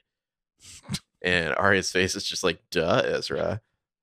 And Ezra's like, should I be? And Arya kind of laughs nervously at that. And Caleb's just like, I mean, we didn't just elope because we thought Hannah was going to prison. And Hannah kind of looks over at this. She's like, that's exactly why we eloped. And Caleb's just like, it was a joke, Hannah, bitch. I mean, that's basically his tone here. He's just like, man, it is chilly between the two of them right now. I really wanted them to reveal that Caleb and Spencer have been having an affair this past year. These two will be divorced within a year. I feel like. For sure. And that poor fucking baby Caleb. So Ezra's like, well, it's no secret. Arya knows I'm more excited for the honeymoon than the wedding. High five, bros. And everyone laughs, including Emerson, who make sex giggles at each other. They might as well just be like, woo! I'm surprised that like Toby doesn't make a ring with one hand. And, like 2 fingers, he just ramps into it for the other again and again and again. Toby's become like Kevin on The Office, where he's like just flanderized. Yeah. Hi. I talk like Cookie Monster. Oh my God, if that guy came in and played Toby for one scene. There you go. I am in a police cover band called Scrantonicity. So Ezra's like, well, no, that's not what I'm talking about. But yes, there is. There is that. And then Karma steps in, and we hear the sound of several women screaming in the distance, and maybe a faint splash. Thematically appropriate, yeah. Arya's like, what was that? And Spencer's just like, Christians. Casually, over her glass of wine. Yeah. And Allie's like, Yeah, there's a church camp across the lake. Then you hear more women like screaming and some splashing off in the woods somewhere, and Spencer's just like, noisy Christians. I get that a lot. Fucking noisy Christians. So Emily's like, so what are you guys planning for your honeymoon? And Ari's like, all I know is that I need to pack for the south of France. And Ezra's like, mm-hmm. And Ari's like, what does that mean? Like no bikini top? Aria, why don't you turn that one piece or that two piece into a one piece, if you know what I mean? So Ari's like, Ezra put me in charge of the wedding, so he took charge of the honeymoon. Ugh, run. And he promised me a surprise for every single year that we've known each other. Surprise! It's the goddamn Tuscan villainy I've been whining about the whole time. Yeah, surprise. I'm going to fucking enjoy it. But Hannah's like, that is so romantic. And she glances over at Caleb then. And she's just like, to pour some ice water out. Yeah. Well, then she adds in, we never took a honeymoon. And Caleb just like shakes his head a little as he holds his glass. And Spencer knows, because of course she does. These two might not make it to past the Ezra honeymoon. Like this is some before midnight shit, like marital angst happening right now. Yeah. Listen, I'm a time traveler from the future telling you should have stayed with this dumb shit hacker guy. Oh my God, I would love the Caleb third act to Before Midnight. Oh yeah. That would be awesome. They're shouting at each other in the room. I mean, we kind of get a little bit of that. So Spencer notices this because of course she does. So she's going to save the day by raising her glass of toast. And she says, Vive l'amour. And Ezra's like, And Toby's like, to love. Even though I can no longer experience love. Or human emotions. I lack or the mental capacity. And Caleb's just like, here, to love. And Toby guffaws at this, and they all raise their glasses. We get like an overhead shot of all the wine goblets clinking together, the red and the white. Yeah, I think Spencer's got the white, if I'm not mistaken. Yeah. Her and Arya. And Ezra. And right? Ezra. Interesting. See, Toby's is the most empty glass there. Just saying. I have been slamming wine, well, since before I got here. I am fortified. So everyone's drinking and laughing, and then we go back to the killer cam watching through the bushes, and we kind of pan over. Oh no, there's a black hoodie watching them, and the black hoodie turns around, and it's Melissa Hastings. Bum, bum, bum, bum. And if you really thought Melissa was A at this point, I just don't know what to tell you. Yeah, or that egg was going to be revealed at this point. I feel like this is almost just to like stick it to the Charlissa stands. Hey, you guys, so many of you wanted to see Melissa in a hoodie. Here you are. Enjoy this for 10 seconds. I went back and read some of the forums of like see what the stands thought as this episode is going on, and it's a fucking death march, man. It's brutal. Nice. It's just holding out hope till the very end. No, at the last minute, Melissa's gonna show up and she'll be the mastermind of all this. Nice. Nope. Yeah, but I like how you brought up a good point. One does not show up unfortified to the hotel of Hastings. Was it just Hastings Hotel? So they're taking a photo in front of the sign, and someone's like, Allison, could you step over 2 feet to the left? Ooh, no, yeah. 2 feet more. No, 2 feet more. I mean, No, what 2 if they feet just more. embraced Now just get in your car and drive home? What if they just embraced the murder cabin vibe of it? I'm telling you, murder tourism. It's a whole thing. Yeah, they have a script and actors and everything. Well, like, what if just like on the carpet of one of the cabins, there's just blood stains? Yeah. So later, after commercial, the party is moved over to a fire pit. This seems like a pretty chill little area. All that I'd like to broken- have some serious scotch and hang out here. Also, I noticed that Arya's little pendant is a star. It's probably how she caresses it, says the arcane words, and then Pictunia appears in the I fire. think there's a little space there for Ezra, if you know what I mean. Ooh. So yeah, they're all they're having their serious scotch and their tumblers and talking around the fire pit. Ari's in the middle of the story. She says, yeah, things definitely got a little tense when her mother started discussing the seating chart. Ha ha ha, wedding jokes. And Ezra's like, tense? My mother almost threw a centerpiece at Ella's head. Everyone laughs at this, and Ari's like, no, Diane said that she knocked it across the room by accident, and I, for one, I believe her. And Hannah is pretty not feeling this whole story right now. She's just kind of like glum. She has no wedding stories to tell. Spencer notices this, and she looks over and like just sees how like pissy and grumpy Caleb looks. And so it's time for her to do something about it. She's gonna jump in. She says, does anybody else want a drink? Han? And Hannah holds up her drink. She's like, oh no, I'm good, thanks. And Spencer says, I could use your help. And Hannah's like, how many people does it take to make a mojito? And Spencer's like, 2. Which is just smooth as fuck. Man, that Hastings upbringing there. really paying off. Which is funny if you look at the seating chart, though. It is Ezra, Caleb, and Toby throwing it down together in their little corner. Yeah. Yeah, the couples aren't even together there. I mean, except for Allison and Emily. Yeah. And I guess Ari and Ezra too, yeah. Yeah, so Hannah follows Spencer over to like the drink cart or whatever, and Spencer's like pouring something in a drink. Spencer's like, what's going on? You and Caleb are sitting so far apart that you could be in different time zones.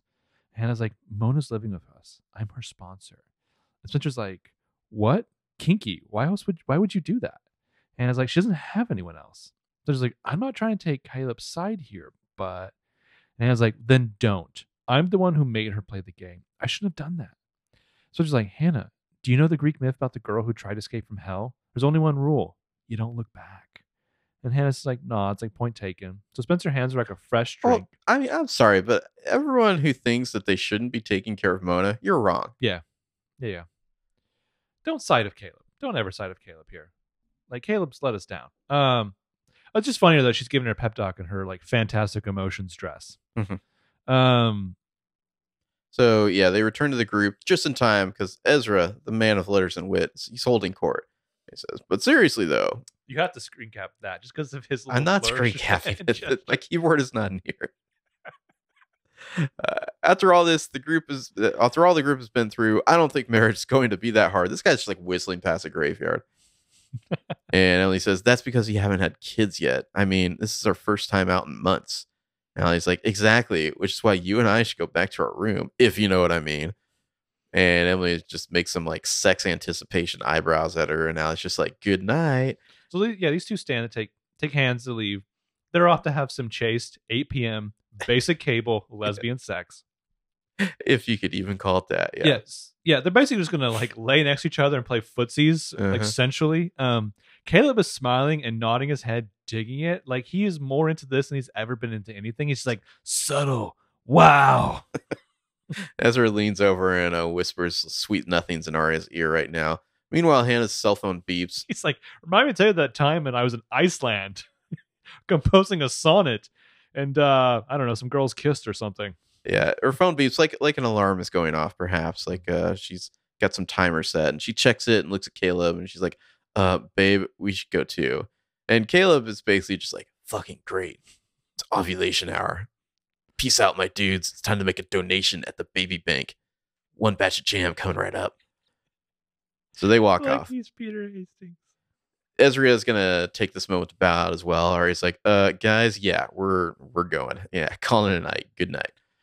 So they take off. It's just Spencer and Toby now. They're sitting in chairs around the fire pit.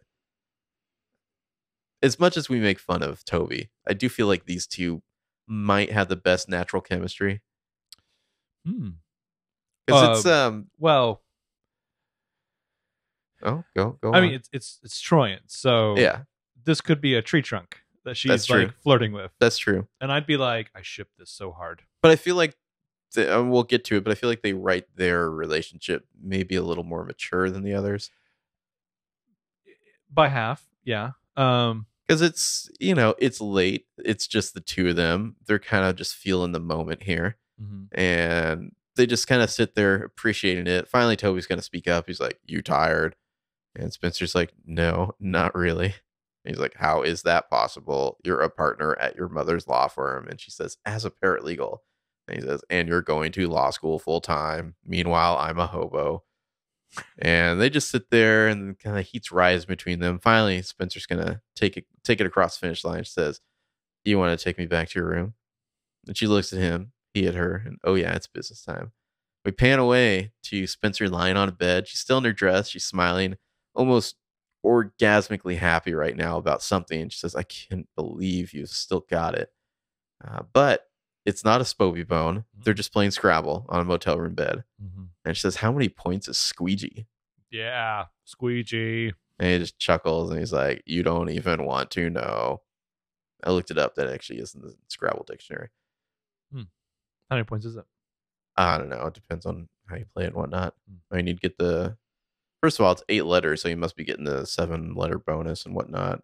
So, do you remember what was the big word in that episode in season 1 by which he... Glyceraldehyde. Nice. Like, Who do you think you're talking to right now? I never more so than now do I agree. When PLL's buried in the tomb, we should probably be buried along with it. Yeah, that's coming right up.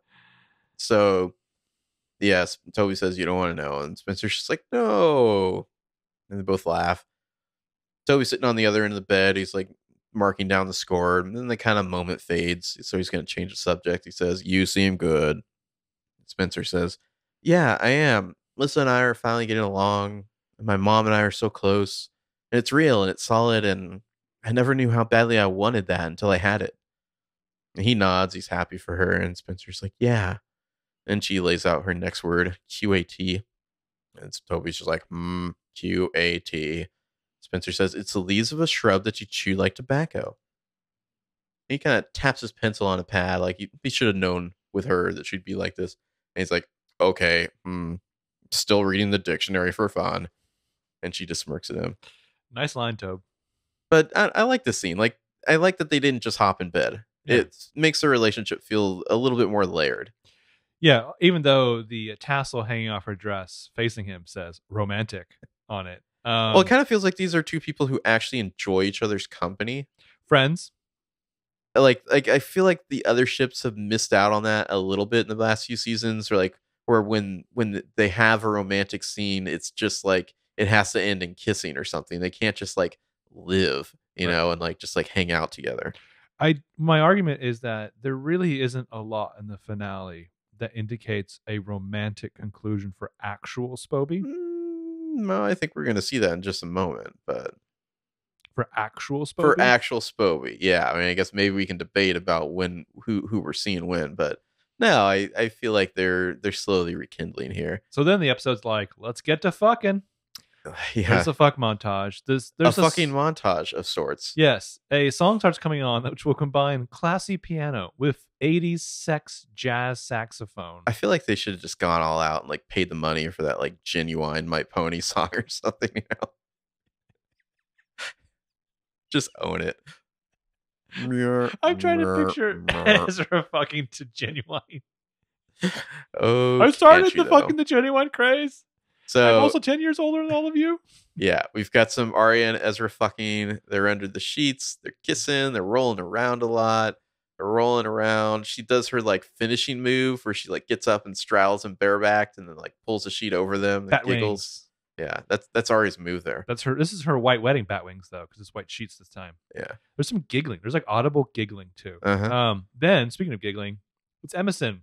They're doing some lady fucking, which on PLL means you just kiss under some sheets and maybe occasionally rub your legs together. Yeah. It's really weird to think that like Willow and Tara 15 years ago was racier than this.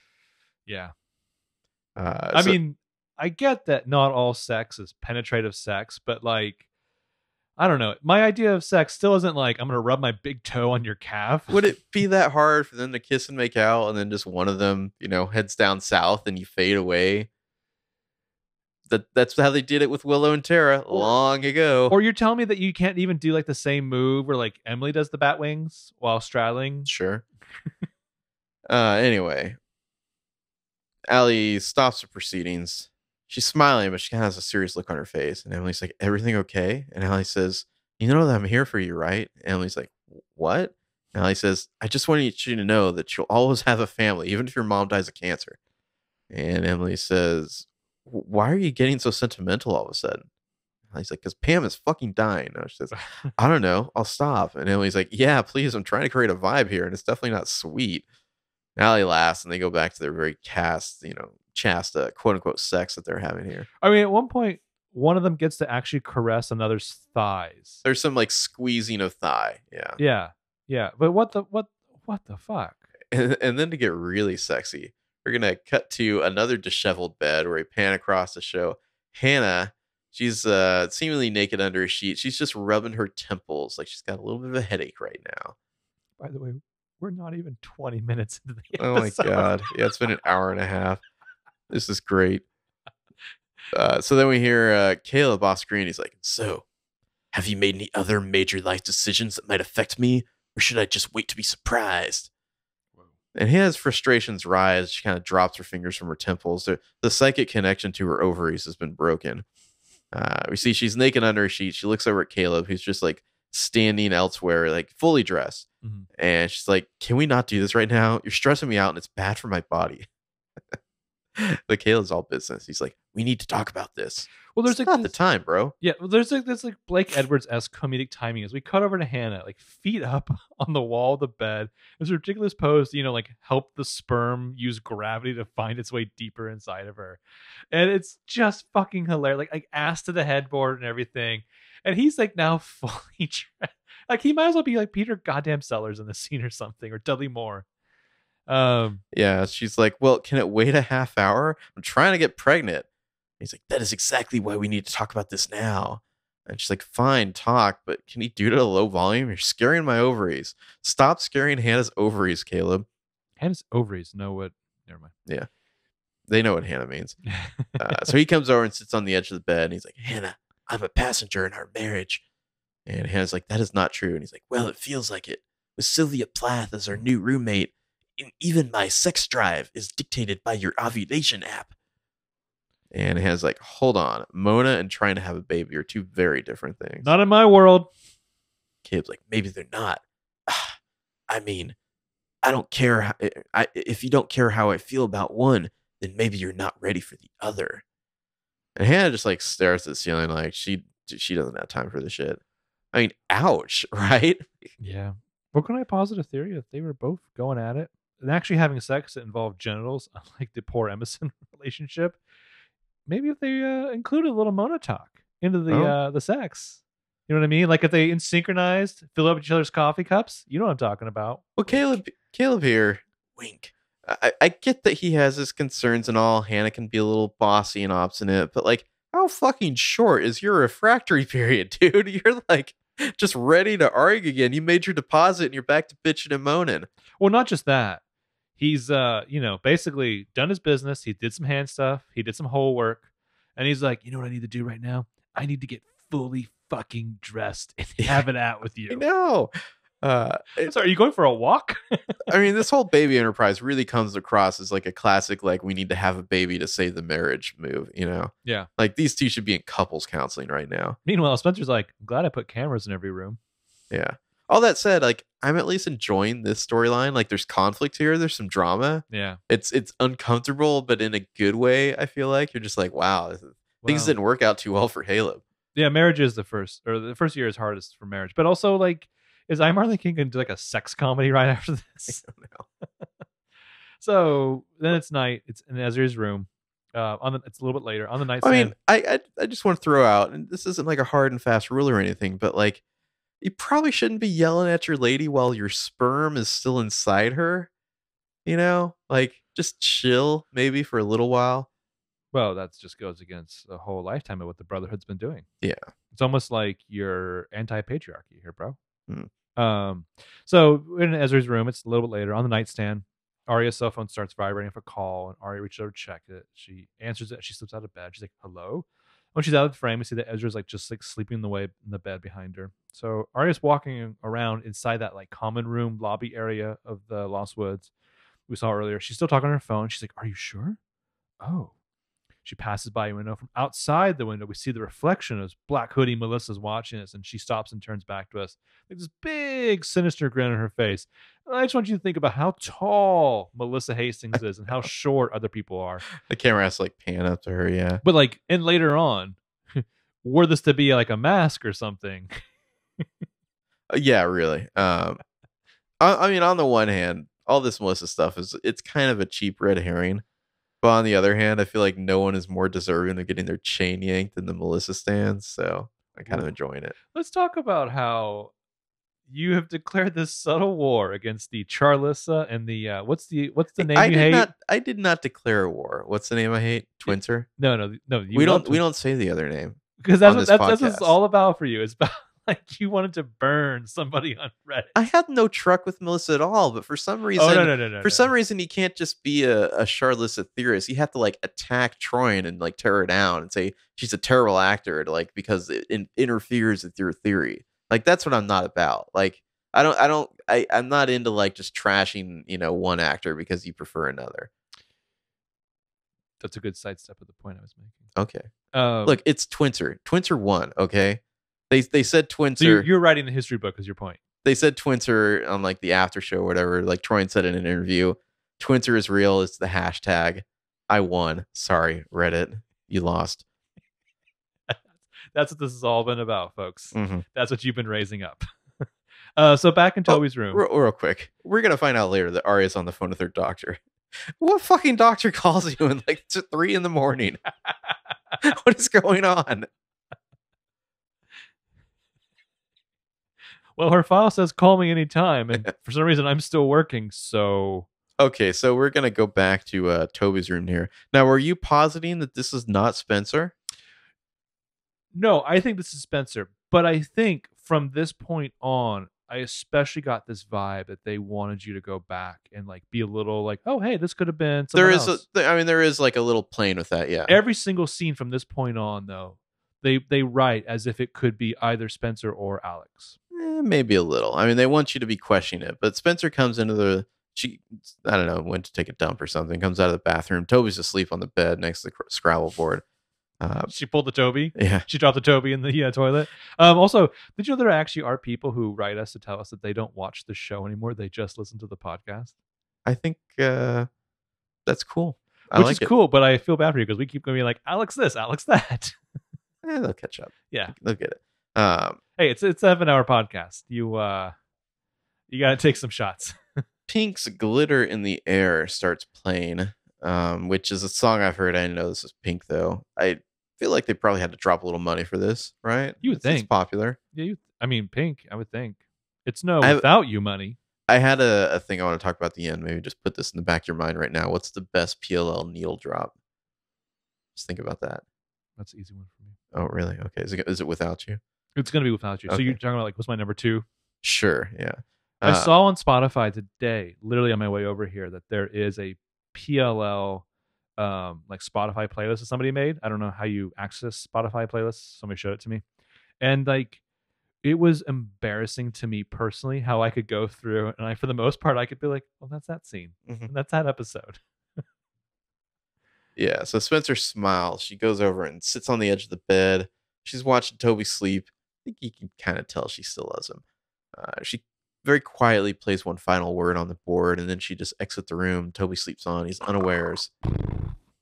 And then out in the common room, that's enough of that. Spencer walks out, and then she stops suddenly because she can hear someone sobbing. She's like, who's there? And it's Arya. Arya's on the couch. She's sniffling and crying. Spencer rushes over, and she's like, Arya, oh my God, what's wrong? And Arya's like, I can't marry Ezra. And Spencer's like, oh. She doesn't know what to say, so she just gives Arya her hand, and the sister grips it tight. She cries. I mean, what if this was Twincer, and she's like, you can't marry him? I'll help you with that. Well, shouts to Lucy for this episode. Like, she's really good. She doesn't get a ton to do, but I mean, she's working this plotline hard. Like, it's hard to even crack jokes about her marrying Ezra just because she's so sad right now. You know, I think there's there's like 4 or 5 like really juicy scenes for her to work with, especially in their nested Ezra storyline. Whereas like a lot of the Halo stuff is kind of, it's nice to see drama, but it's kind of one note drama. I mean, I'm feeling it. It's like, it's kind of awkward just because it's like, wow, they're not happy. But I feel like there's not a lot of aspects to work with, whereas they get to run a few different emotions and plays through. No, there's no Emmy reel, sure. Shocker. Yeah, so out in the woods, Black Hoodie Melissa is kind of walking through a clearing like a Terminator. Looking good in that hoodie. Yeah, she's straight up walking like she just came from a portal from the future. She unzips her hoodie. She reaches into the shirt and kind of peels off her face because obviously this was just a mask. Of course it was. One last fake out. Then she shrinks 1.5 feet. Mask falls to the ground. Yeah, it's actually Mona in the hoodie. She's looking like a stone cold badass as she peels off the pieces of the latex there. Dun, dun, dun. Oh, shit. What's Mona up to? Mona's in the hoodie. I mean, the Melissa theorist, like, did you not read the press release when they got Tori back for this episode?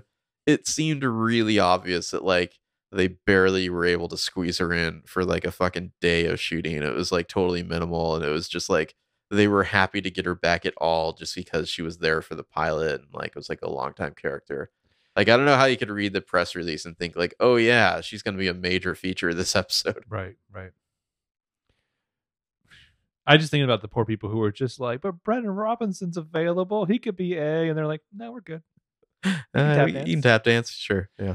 So a little later, we're in that Lasso's like common room. The SOS has been sent out. All the liars and Allison are there around Ari, who's like still curled up in a ball crying. And Spencer's like, I know it's hard, but you have to tell him. And Ari's like, I can't do that. Our rehearsal dinner's tomorrow. And Allison's like, are you sure you want to go through a ceremony holding on to something like that? Which we don't know what this is yet. Yeah. But I'm like, Allison, maybe you are my hero again. Then Arya says nothing. Like, that's not what she wants to hear. And she kind of looks around the other liars, mostly who say they have nothing to say. So they're just like watching her. Yeah, they're just trying to give her emotional support, but obviously Arya's bearing the brunt of whatever the secret is. Then we go out into the woods again, where Black Hoodie Mona is having a video chat with her own avatar on the phone. It's a Monatar, if you will, that's saying, this isn't up for debate.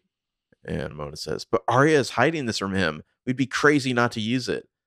Monatar says, it's not part of my plan. I don't really give a shit about Ezra. Mona says, well, I don't know your plan. I'm in the dark. I mean, you asked me to put on the Melissa mask, and then you didn't even want me to use it. And Monatar says, it was a test. Besides, you're like 2 feet shorter than Tori DeVito.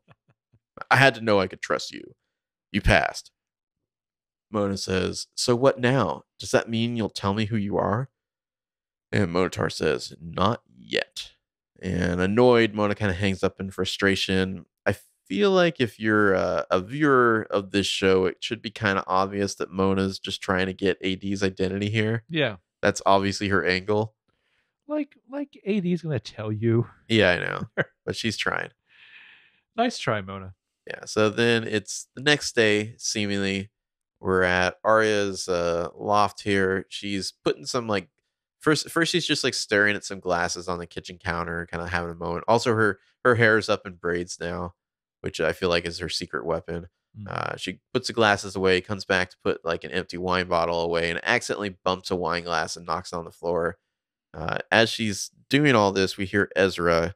He's like just getting off a phone call. He's like, so that was my mom. She's about ready to kill the party planner, so let's hope he can make it to at the rehearsal dinner. And then the wine glass breaks, and you can tell this is all too much for Arya. She's breaking down. She kneels down to pick up some of the glass, but she's falling apart. And Ezra rushes over to her side. He realizes something's wrong, and this is where Suggestions starts playing on the soundtrack. By Aurelia Has Orchestra. You might remember it from when both Allie and Maya's bodies were found. This is weird for the third time, the callback to I think song. It's like potential Ezra babies are the victim now. That's what Maya knew. Yeah. Maya knew that Arya couldn't have kids. Ezra says, hey, that's okay. Arya, what's going on? What's going on? And Arya's sniffling. She's like, I got confirmation yesterday. And he's like, confirmation?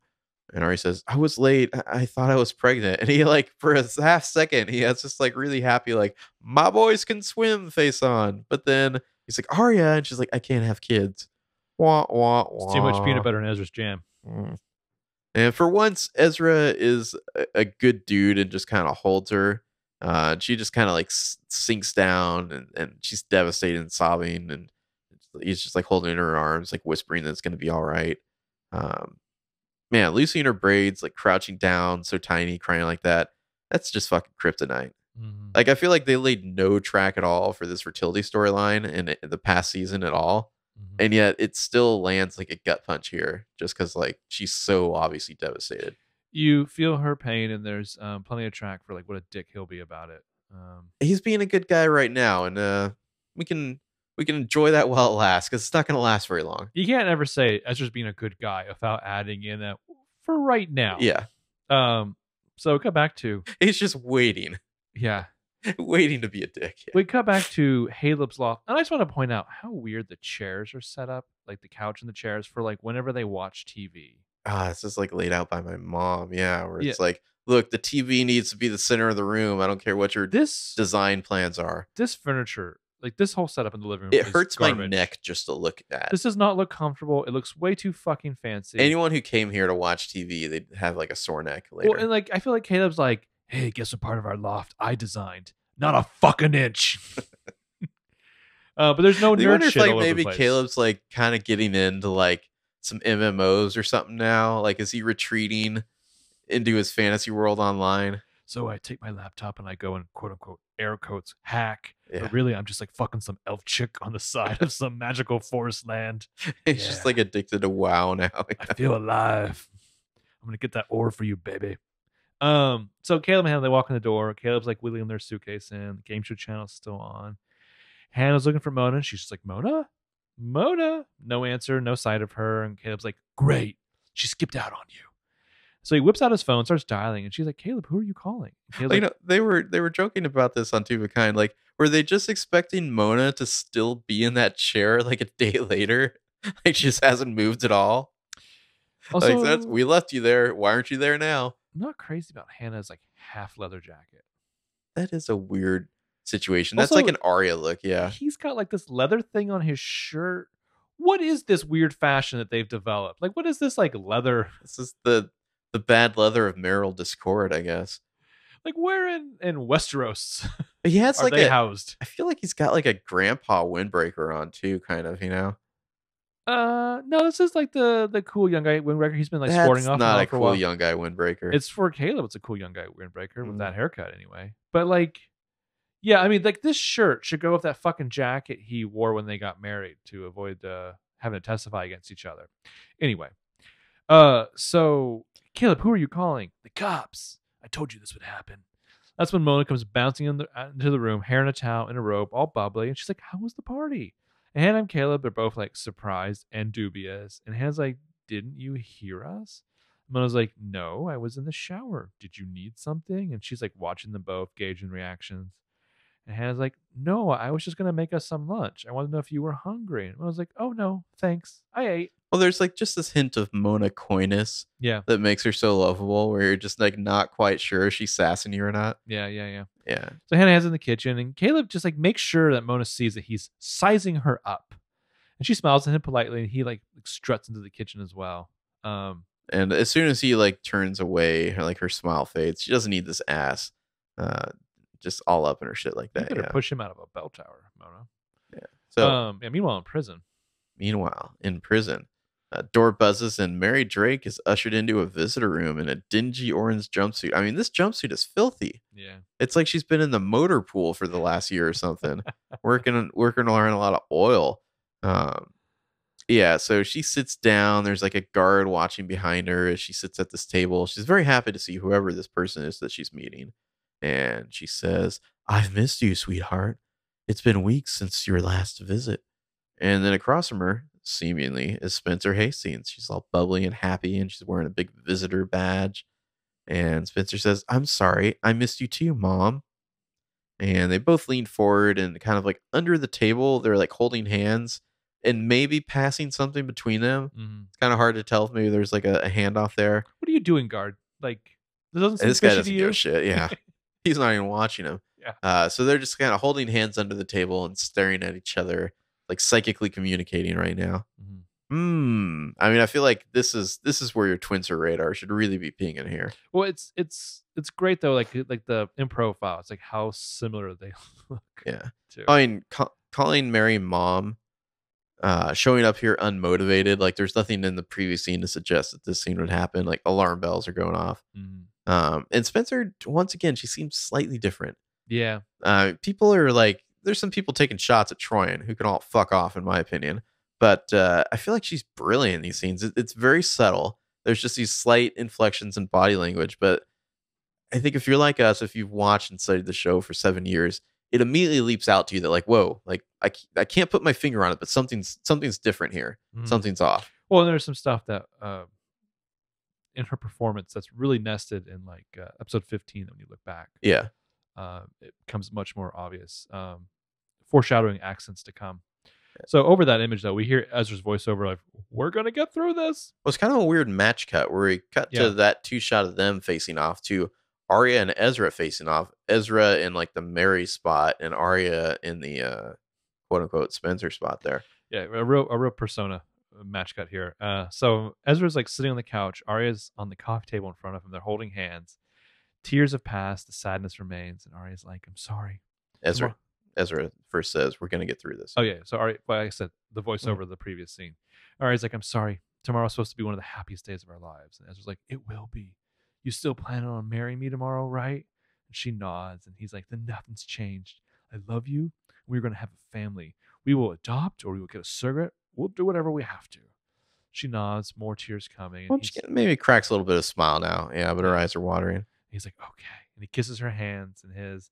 And she like crawls into his lap and he just like holds her there on the couch. It's like basically a continuation of the previous. Yeah, and enjoy nice guy Ezra here because he's going to be back to his douchey ways real quick. Yeah. Well, he's Ezra. Mm-hmm. It's got to be him. So then we I go. got a master's degree. I can fix your tiny little womb. Go back. Yeah. How's that a master's degree in American literature working out for you now, dude? Back to the prison visitation room with quote unquote Spencer and Mary here, where Spencer says, how are you doing? And Mary says, every day is a challenge, but I try to keep my spirits up. I try not to lose hope. And Mary just kind of shakes her head this little, and Spencer shakes her head, and Mary says, you can say it. Hope breeds eternal misery. And Spencer kind of cocks her head. Kind of a move we'll come to recognize. And she says, well, the old Spencer would have agreed with you, but I don't believe that anymore. And it's just like, Twincer alert, Twincer alert. And that kind of sparks something to Mary, like maybe she senses something. And she's like, how are you holding up? Spence leans in. She says, I need your help. Do you think Mary already knows this is not Spencer? So my feeling is that she has, like she said, encountered Alex a few times in these visitations. I would not be shocked if at this moment she thinks this is Spencer and will quickly find out that it's not. And like it's like further proof of how good Alex can fool people who aren't paying good enough attention. Mm-hmm. I also wonder though, do you think hope breeds eternal misery is actually the Drake family motto? I think it's the Hastings family motto. It's their house words. I think their house words are hell yes. I do it again. Hell yes, I do it again. Yes. So then we're going to cut to a big swanky event later that night. It's the Ezra wedding rehearsal dinner, which for some reason, like the entire guest list is like invited to this thing. Like there's like everyone who would attend the wedding. More people attend this than attend the wedding. It's like open to the entire town of Rosewood. Yeah. Except for Lucas. Fuck off, Lucas. Yeah, sorry, Lucas. Go back to Japan or whatever. Hong Kong. Was it Hong Kong? Hong Kong. Yeah. Lucas is definitely one of those guys that, like, when he finally completely strikes out with Hannah, he's just like, I'm going to go to Japan. I'm going to go on my own Thailand trip, become a sex tourist. Yeah. So lots of people partying. There's music playing. Hannah rolls up with her posse, Mona and Caleb. They're all dressed fancily. And then elsewhere, we see Ashley Marin. She's talking to someone. Then she sees her daughter. And she excuses herself and comes over to Hannah and her crew. And she's like, hey, sweetheart. And Hannah's like, hey, mom. And they hug. And then Ashley kind of over Hannah's shoulder, she sees Mona's there and is like, oh. And Ashley's like, Mona, I didn't know you'd be coming tonight. And Mona's like, neither did I. Caleb looks fucking miserable right now. Well, Blazer, Pocket Square, broadcasting this like, this is misery. Yeah. I'd rather be dead. Mona's acting nervous, but very innocent at the same time. And Hannah says, well, we thought it'd be a good opportunity for Mona to come here and reconnect with everyone. And Caleb's just making these like hilariously petulant faces when she says we to that. And he's just like, drinks. And Mona says, I'm not allowed to have alcohol, but I could go for a cocktail wiener. Wink. And she kind of bounces off to make that happen. Caleb and Ashley, they share a look here as he drifts off past her. I mean, these two are definitely fucking. At least once. Ashley's going to get pregnant before Hannah does. There was like a drunken fumble one night. I guarantee. Yeah. So Ashley's like, Hannah. He's dressed like fucking Robin Leach here, too. I can't get over his look. Ashley says, Hannah, what were you thinking? Before she can answer, Allison and Emily swoop up behind Ashley. And Allie's just like, are you nuts? Yeah. And Ashley's just like, I'll let you two take over from here. So she leaves, and we see Arya's like walked up as well. Arya is in a red, black, and white cocktail dress, her house colors. And Arya says, why would you bring her here? Why would you bring her to my rehearsal dinner? And Hannah's like, I'm sorry, okay? I didn't know what else to do. Caleb doesn't want to leave Mona home alone, and it's hard to find a sitter for someone in their mid-20s. Well, and Emily's like, Hannah, the last time we saw Mona, she tried to push you off of the bell tower. And Hannah's like, yeah, she feels really bad about that. Can we just pretend for one night that she's a friend? Come on, she is a friend. Or that she saved our lives by killing a girl for us. I know. Perfect timing for Spencer to drift up to the group, and she's like, who are we pretending is a friend? Wink. And Emily says, Mona. And Hannah says, you guys, I'm begging you, please, for one night, can you just fake it?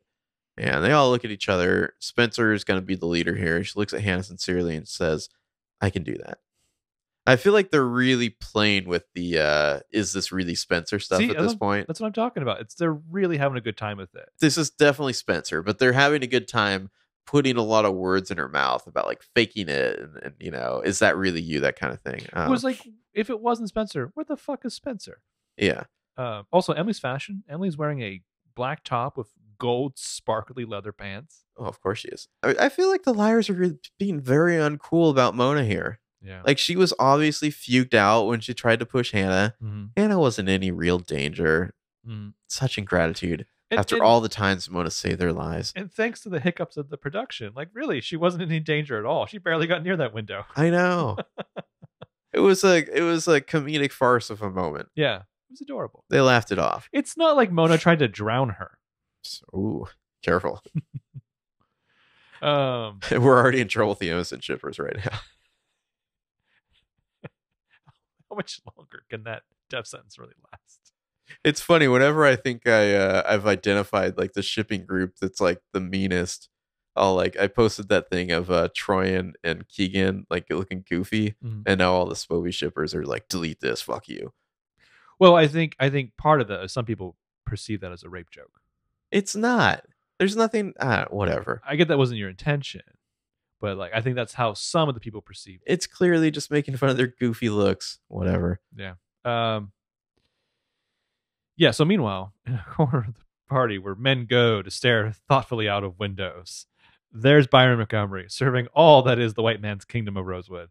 A waitress comes up to Byron with a tray that has a single glass of scotch on it, and Byron turns. He's like, what is this? As he takes the glass. And then Ezra drifts in, holding his own glass.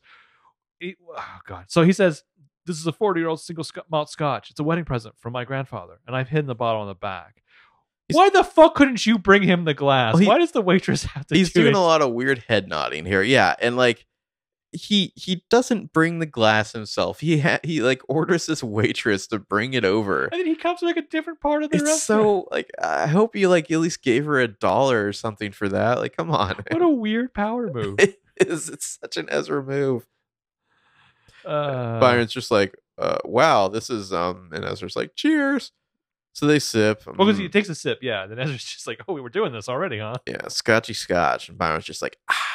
And Ezra says, I've never asked for your blessing. And Byron's like, well, if that's what's happening now, I gotta say you've left it down to the wire. And Ezra's just like, psh, I never asked because I never really felt like you and Ella truly accepted me. No fucking kidding.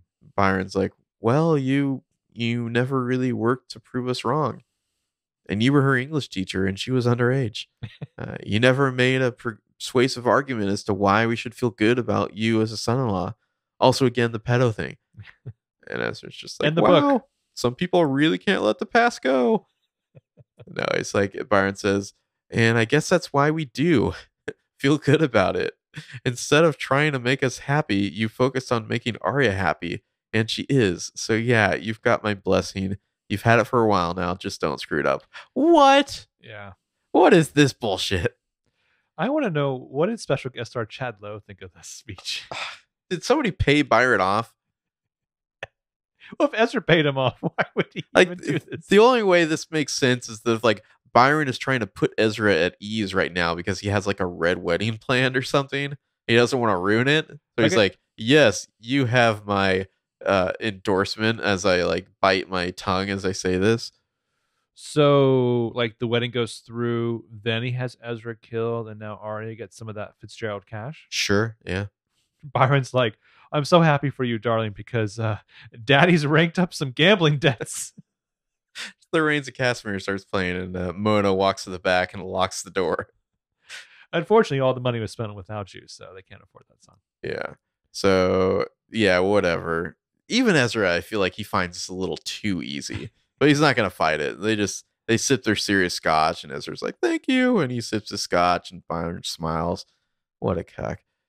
Anyway, back at the bar, Diane Fitzgerald. Remember her? We haven't seen her in 4 seasons. Yeah. Why is she calling me? We're not friends. Yeah. She's at the bar. She's haranguing Ella here, picking a fight about like some hors d'oeuvres or something. And Diane says, I would never serve my guests cocktail wieners. These are foie gras nuggets.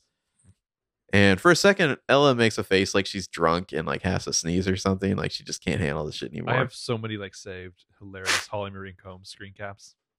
And Ella says, and they are delicious. I mean, really, it was just a joke. And Diane's just like, well, and she grabs her champagne flute and says, it wasn't funny. And she storms off. I feel like we could have gotten more Diane. She seems fun. Yeah. And Ella's just like, right. And she's biting her tongue at the rest of her thoughts here. And she turns to the bartender. And just as her posse, Ashley Marin and Veronica Hastings are rolling up behind her. And it's really subtle here, but like Veronica has like a drunk swagger on as she walks over. Leslie Fair is straight up killing it. Like you don't even, unless you're looking at the background, you might not notice it. But like, God, Wine Mom Stew is happening. It is fantastic. As a lawyer, she is showing up and just seizing the fucking deed to every scene that she's in. Oh yeah. Yeah. So Ella turns to the bartender as her posse rolling up, and she says to the bartender, "Hi, can I have a glass of Pinot Grigio, please? Thanks. And you can just leave that bottle right there, too. Right? Yeah, there." So the bartender's like, "Here you are." And so the two women show up and they're like, "Get it, girl." And she's like, "It's that bad." And I was like, if I didn't love Arya so much, I would strangle that woman of her own pearls. To which Veronica adds in, Peter's mother is pretentious like that. Ate a slice of pizza with a knife and fork. And Ashley, not getting it, is like, I eat pizza with a knife and fork. It's very Hannah-esque, yeah. Yeah. Ella's like, when I told Diane that we weren't members of the country club, she looked at me like I spit out a tooth. And Ashley, still on the pizza, is like, your fingers don't get greasy and the cheese doesn't slide out. And I was like, sometimes I wish we were still in the basement. At least then we had some peace and quiet. The basement. And Marco's like, oh my God. You remember how we got out of there? Ella makes this hilarious face, to which Ashley adds, well, she just kind of like raises her eyebrows and looks away, like kind of embarrassed. Like what happens in the basement stays in the basement. Ashley's like, Pam didn't drink for a year after that. She seems really proud of that too. Ashley does. Veronica's like, forget I brought it up. Ashley's like, yeah. And Veronica's like, cheers. And I was like, cheers. The three of them clink glasses and drink that. It's kind of funny when they take their sips. Ashley and Veronica are still watching Ella because she really needs that drink. The Wine Moms are the fucking best, man. I want to hear more about Peter's mom, especially that fucked up haircut that Spencer gave him for cash. Also, headcanon, they are 100% confirming that they got thirsty in there. Pam was going to drink anything, found something to drink, and it ended up being some of Ken's piss moonshine. Yep. And she's like, I'm never drinking again. 100%. It's canon. It's canon. It's not just headcanon anymore. It's canon. It is happened. Like Obama, I'm slapping the table. It is law. I want to come back to the Wine Moms later, but yeah, they're fantastic. Yes. Just the way that they're watching her, like, yeah, girl, slam it. So elsewhere at the cocktail party, rehearsal dinner, whatever this is, Toby's chatting up Emily while Allie's talking to Pam. Remember when we were friends? Yeah. So when do I get to meet the girls? And Emily says, anytime you want to babysit, burn. With 4 girls in the house, we could use a Manny. And he's like, ha ha ha. Hey, call it whatever you want. Just know that I'm always here for you. I am unemployed. And Toby in charge. Yeah, Toby in charge. Emily's like, thanks. Then over Toby's shoulder, she sees Allie is talking to Pam there. And Pam is like very obviously like secretly putting something in Allison's hands, like with both of her hands. Like it's the grandest secret in the universe here. What the fuck, Pam? Emily's like, I'll be right back. And then Allie and Pam like look over. They see that Emily sees them and like quickly like dart away. And so Emily's gonna chase them. But then she runs into 2 teen girls from Addison's posse. It's fucking Hadley and Willa. My girl, right? Willa. Yeah. These fucking new liars. They all look like midgets too. I don't know. They're super short, or maybe it's just because Shay Mitchell's tall. Well, I need to get Lucy Hale in here as like Yeah. as a guide. Banana for scale. Yeah. Yeah, I mean, I feel like maybe she falls somewhere in between a Hadley and a Willow, but I just don't know. Yeah. So Emily's just like, Hadley, Willa. That's a Hadley St. Germain, and Willa is the blonde here. And Hadley says, "Hi, Mrs. Fields," or Miss Fields. And Hadley tries to like scoot on past before they get lectured, but Emily stops her and she's like, "Hi, wait, can I talk to you ladies?" And Willa's like, "We're working," because for some reason these teenage girls are like working this like cocktail mixer. But teenagers work catering events. Can you work a catering event where there's alcohol? As long as you're not serving the alcohol, I don't think. Okay. I mean, I would hope for their sake that they know how to snag a bottle or two for after. Well, the nice thing about a lot of these events, as I understand it, usually for the older folks, is that you buy the alcohol. So the wait staff, if they're smart, knows that I can make anything that wasn't drank disappear because it's been paid it got for. Drank, yeah. Because it got paid for. So if it goes back to the club, they're like, fine. It's a PLL Party Down spinoff, yeah. Yeah. Are we having fun yet? Not with these new liars, no. Anyway, they're working. Emily says, "Can't you just get someone to cover for you?" Never mind. Okay, well, can you tell your boss we're talking about Rumaki spheres? Look, Willa, I've known you since you volunteered at the Y, even though you've never been on this show before. And Hadley, I know it's hard being a new girl at school, but you still have a choice in who you make friends with. Also, I fucked your cousin. And Hadley says, "Is this about Addison? Because she's nice to me, and I don't want to be on the other side of that." And Emily says, "Your aunt, Maya St. Germain, had a real confidence to her, I guess. And that's what I loved. Maya was kind. She knew things." She's your cousin. Everyone got that? Can I make this any clearer? Allie says, "She picked me. It wasn't the other way around." And Will says, "And you don't say no to someone like Addison. I mean, she'd have to be like dead first." Ugh. Well, Emmy's like, "Well, that's intense as fuck, but I get it." The audience is like, "Don't care, lol." So the two girls bounce off. And I thought to myself, Emily just looks grossed out. Like she just smelled a fart because this is a bad spinoff setup. If you are even tangentially related to the Saint Germain tree, why the fuck do you move to this town? I know, really. Why in the fuck do you move to this town? I think Maya knew that PL in the new class with these stiffs would be a very bad idea. Ugh. So, except for my girl Willa. So after the commercial, we're outside in Rosewood, out in front of whatever venue this is. Like some big like there's like Roman columns and like steps. I mean, it's like the courthouse or something. I don't know. Maybe this is the Bradbury. Oh shit balls. I mean, we know there's some sort of ballroom somewhere in town. Where they have all the venues all the events, yeah. So this is obviously it's the courthouse setting on the WB backlot. This is like you saw some like old Batman episodes and things. I want to say, didn't we kind of see part of this when they were on the backlot, Ari and Ezra, for the book thing? Didn't we see like a little bit of this? No, where they were filming, I think that was a little bit away from this. Okay. Yeah, so it's grand. I'm kind of surprised that they haven't used this in PLO up until now, to be honest with you. Saving it just for this occasion, yeah. Toby's chilling on the steps. Spencer comes out and is like walking past him, and Toby's just like, "You taking off?" And Spencer's like, "Oh yeah, somehow I got roped into being my mom's designated driver." And she takes a few steps, and then he kind of takes some steps too to be close to her, and he says, "What are you doing on Sunday?" She stops and turns. She's kind of smiling curiously at him. She's like, "I'm going riding." Cue genuine.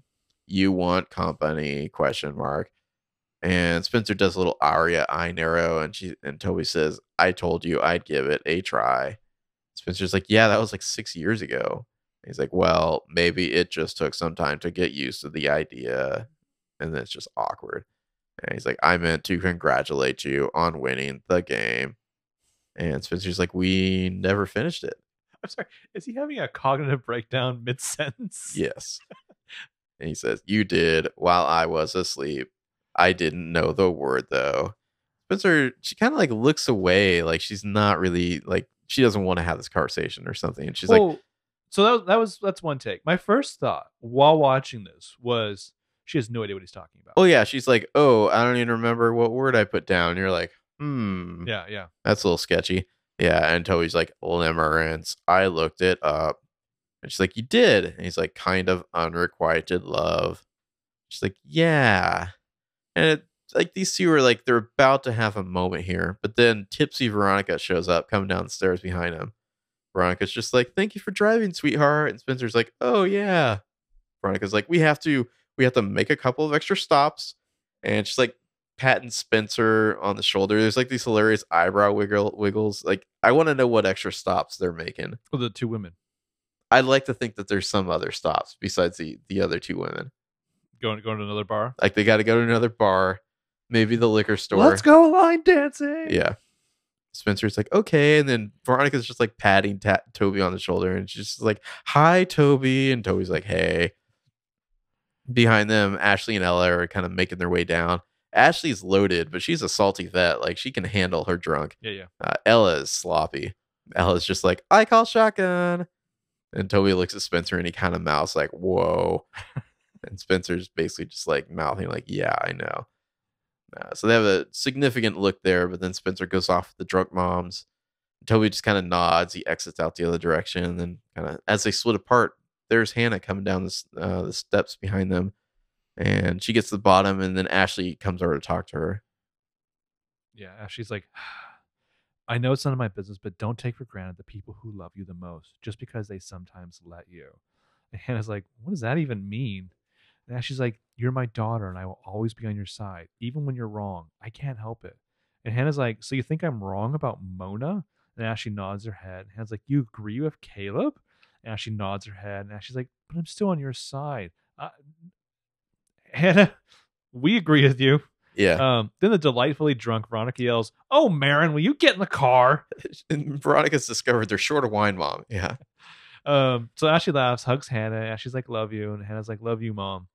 Ashley walks over where the valet is holding the door open for the ladies. And Veronica's like, pile in. And then as they're getting in, you don't see her, but you hear Veronica say like, oh, God, this dress. Yeah. Hannah smiles and she watches the awesome wine moms like drive off on another adventure here. So rewind back to the cabin. What if Spencer and Toby play the game? Toby passes out. Spencer quietly leaves. Alex scoots in. I don't think it's shit, Spencer. Then goes over and plays Limerence. I don't think it is. I mean, she got a little weird about Limerence here, but I'm pretty sure that's still Spencer. I think the reason she's being a little sketchy is because I think she kind of got caught there. Like, I think she did that for herself and wasn't really thinking that Toby would notice, perhaps, or something. Like, it was she wasn't leaving that little Limerence note for Toby. Is kind of how I read it. So yeah, I would agree with that because I think that she has affection for Toby. I think they have a true friendship, but I think the romance is potentially all more so in the past than the future. Unrequited love. I mean, Limerence. Like, there's a reason she's leaving that, but I don't think it's her intent is for her to find it. I think that was just kind of for her, kind of like feeling her own feels there. And then when he like notices and calls her on it, she's like not ready to have that conversation. That's the way I read it. Yeah. Also, still just disagree with everybody treating Mona like she's some kind of time bomb. Time bomb of awesome. So outside the Radley, Ari and Ezra are walking through the big iron gates, hand in hand, past where a waiter's bringing a menu or a check the to some outside restaurant on the veranda here. Yeah. Where we saw Ashley and Hannah have a drink and talk about the past 5 years in Jordan in 611. Yep. So Ezra is like, it's finally happening. This is a little surreal. And Arya's like, I know, we're actually getting married. And they stop to talk. And he's like, hey, Arya, it would be really encouraging for me if every time we bring up the topic of our wedding, you don't look like you're about to burst into tears. Yeah, Jesus, Arya, your busted uterus is really harshing my vibe right now. Ezra, I'm just going to speak for Ezra's like, I'm going to speak for the audience here. Could you smile more? Yeah. So Arya's like, I'm sorry, I can't help it. Just sitting there listening to your family's toast, your dad, even your brother off screen, talking about our kids. I just like I'm letting people down. Who would you cast as Ezra's dad? Okay, so I don't know what your answer is, but mine's better. Jeff Goldblum. Oh, shit. Exactly. I don't know why the first thought that came to my head was either George Hamilton or Peter Coyote, but I really like George Hamilton. Goldblum. They kind of look alike. Now I just want to see Ian Harding like reenact all the scenes from Jurassic Park. I see Jeff Goldblum. Faster would be better. Jeff Goldblum as Ezra's dad, but he's still dressed like he is in that Thor movie. The main event. Well, this is when you start to get a sense, kind of like Chandler's parents, about why Diane and I don't know, what do we want to call Ezra's dad? Because we can call him anything. Horace? Horace? I swear to God, I was thinking Horace when you said Horace. Yeah, there you Horace go. Fitzgerald. Yeah, that's why they broke up, maybe. So Ezra's like, stop. We have options. I remember a friend of the family. She's a fertility specialist. After the weekend's done, we'll go to her. We'll get a second opinion. Nice little red herring there with Ezra knowing the fertility specialist. Yeah. Little last like Ezra's AD. Maybe, yeah. Yeah. Or he's like, this was a second opinion. In fact, it was a third opinion. I went to 2 other doctors and they said the same thing. Did they also call you at midnight? Yeah, this annoys Ezra. So it's time for him to cash out all his good boyfriendships. Yeah. He put it all in on Black 13. He's like, you did? How long have you known?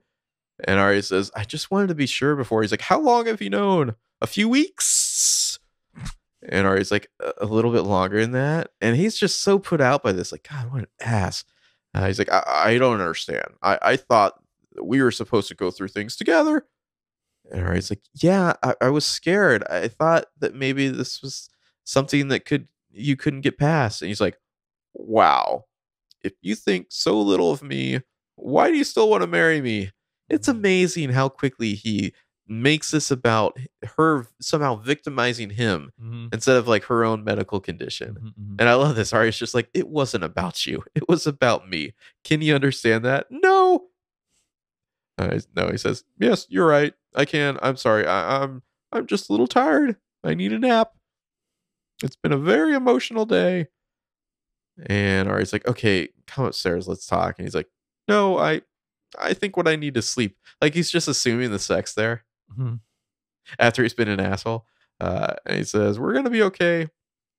I just wish that you had as much faith in me as I have in you. What a passive aggressive line that is. Oh no. I just wish that you had as much faith in me as I have in you. It gets better. Oh, it gets better. Because she says, I love you. And he's like, I love you too. But it's not really the same thing, is it? Is it? The is it at the end. And then he just walks past her. God, what an asshole. Well, Arya kind of thinks about this and somehow like still wants to marry him. Yeah. She heads inside and like after like 5 steps, maybe Ezra kind of stops. He turns back. Like he suddenly realized like, oh shit, I'm the asshole. And he could just run back and apologize, but nah. Oh, I like how she's just powering on ahead. Yeah. She's like, I'm going to bed. It's like he stops. He knows he should do something, but then he's just like, nah, fuck it. Yeah. Where is he going? Like home to the apartment or something? Well, I guess it's the night before, so some kind of tradition. They don't see the bride. Sure, whatever. Yeah. Also, age-old tradition of make your fiance feel like fucking dirt right before you marry her. Oh yeah. I mean, I get well, how long have you known? That's one question, but everything he takes it from there. Like the whole like, how long have you known? A few weeks. I feel like you just can't get mad at somebody else keeping a medical condition private. But no, I mean, unless my it's point like would be they had like a disease that they were going to give you or something. If it was like expressing sympathy for the fact that she's had to kind of keep this to herself and she's felt like tortured by it, that's one thing. All right, so we're up to the Emerson proposal, but yeah, exactly. Our glasses are empty. We'll be back in a bit. So I just want to say, as pause here, as check social media, use the bathroom, etc. I'm amazed at how many of you have 4 to 5 hour drives tomorrow. Thank you. But damn, where are you all going? Oh, I guess it's 4th of July. Sorry. Oh yeah. But some of you were in England. Where are you going? That's Canada Day or something. I don't know. Yeah, our glasses are full again because one does not come unfortified to the Emerson proposal scene. Trust me, I know. Canada Day was yesterday. Okay. So we're at the Casa de Laurentiis Fields. Allie's changed to some PJs, which includes a sweater with like a big pug on it that says Pug waiting life? for the weekend. Pug life? Is that a thing people say? Pug life? Yeah. Well, usually they get it tattooed on their abdomen. Sure. Okay. Yeah. So Emily walks in the room with some kids' toys to put away. And Allison's like, what? Are they still sleeping? And Emily's just like, yeah. Her attitude is as short as her hot pants. And Allison notices this. And she's like, "You've barely said 2 words to me all night." I was like, "That's not true." Allison's like, "Well, either you're entering a vegetative state or you're pissed at me." And Emily's like, she's ready to get into this now. And she's like, "I saw you with my mom at the party. What were you whispering about?" Allison's like, "I don't know. I mean, it was pretty loud in there." That's such a bad lie. Emily's like, "She put something in your purse. What was it? It was obvious as fuck." Allison's like, "I don't know. Breath mints? I mean, It's your like mom, the fakest laugh ever. Yeah. your mom's pretty passive aggressive, and there were onions on those sliders." And Emily's like, "My mom avoided me all night. What is going on?" Allison's like, "Nothing." And Emily's like, "Allie, we're not going to sleep until you tell me what's in that purse." Way to ruin your own proposal, Emily. Well, No chill at all. Allison is like lying to her horribly. I just gotta say, Allie, are you sure? Well, the same thing you would say to Arya. Are you sure? Mhm. You can ease back on this one. The best time to ease back on this kind of thing is before the proposal. Yeah, not well, the they night already before had the wedding. kids, though. Yeah. True. So Allie just kind of sighs. She's like, "Remind me never to throw you a surprise party." And Emily's just confused. Like, she doesn't even get what that joke is about. And so Allie goes over to her purse. She pulls out a little red velvet ring box and she opens it up and turns it around to show the ring to Emily. Some little sensitive acoustic guitar playing on the soundtrack. Yeah, so you know that innocent shit's about to get real. Mhm. And Emily's just like, "This is my grandmother's ring." Like, she's just not getting it at all. She's like confused. Like, the synapses are not connecting. Yeah. Yeah, do the fucking math, Emily. What are you hawking it? Yeah. Allie says, "I had this whole romantic proposal planned, and it didn't include wearing a pug sweater, but I guess I'll just wing it, you nosy bitch." And Emily says, "You want to propose to me?" Fuck it, we'll do it live. Yeah. Allie takes the ring back. Says, "Well, I'm still trying to, so stop fucking it up." And she takes the ring out, and Emily maybe is finally starting to get it now. She's smiling a little. And Allie says, "When I was at my most lonely and unhappy and angry at place, you loved me. And when I was an ugly human being, you saw a beautiful soul. You make the world a better place because you see the good in it." Emily's lips quivering now, and Allie says, "And you make me be a better woman because you search for one." And Emily's really getting overcome with emotions now. And then Allie says, "Do you promise to do that every day for the rest of our lives?" And Emily's like, "Yes." And Allie slides her ring on her finger. Suddenly, it's just like a switch from a wedding proposal to like a wedding vow. Yeah. Like, it's like, are you getting married now too? So Allie says, "I love you." And Ellie says, "I love you too." And they But kiss it's and not hug. really the same thing, is it? No. Well, yeah, like what are they, like common law married? Also, faux pas to like not only get engaged but married right before you're I know. friends. I know. Why not do this at the party? What do you think about Innocent here? I mean, this is a nice enough scene, I guess. I think, I've been low key somewhat emotional as this podcast comes to an end. And I Oh. just thought it was interesting that for a long time, Allison was like your favorite character. And I think it really hurt you when she became so boring. I wouldn't say she's my favorite as much as that she was the one I identified with the most. And now you get to repeat the words as she gets even more domestic as fuck. What are you implying? I don't know. I just, everything that has a beginning has an end. I mean, I think it's nice for Allie to finally be the pursuer here and actually express her own feelings. It's not just like "Why do you want to marry me?" I don't know, but I do. Like I still think we could have gotten more earlier in the season. That these Well- two like really like getting into why, just working through their Yeah. issues. People aren't always good with words. Sometimes you have to see the meaning behind the fumbling words. But like, I'm a better person because you saw me as a better person. Like you always promise to see me as better than I am for the rest of our lives. Is like not to me the most romantic thing. Like, I feel could you it is. when I fuck up, could you gussy it up in your mind to be something fancier? That's what romance please? is.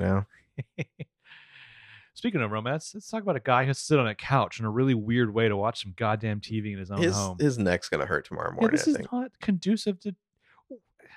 Yeah, so it's the Caleb loft.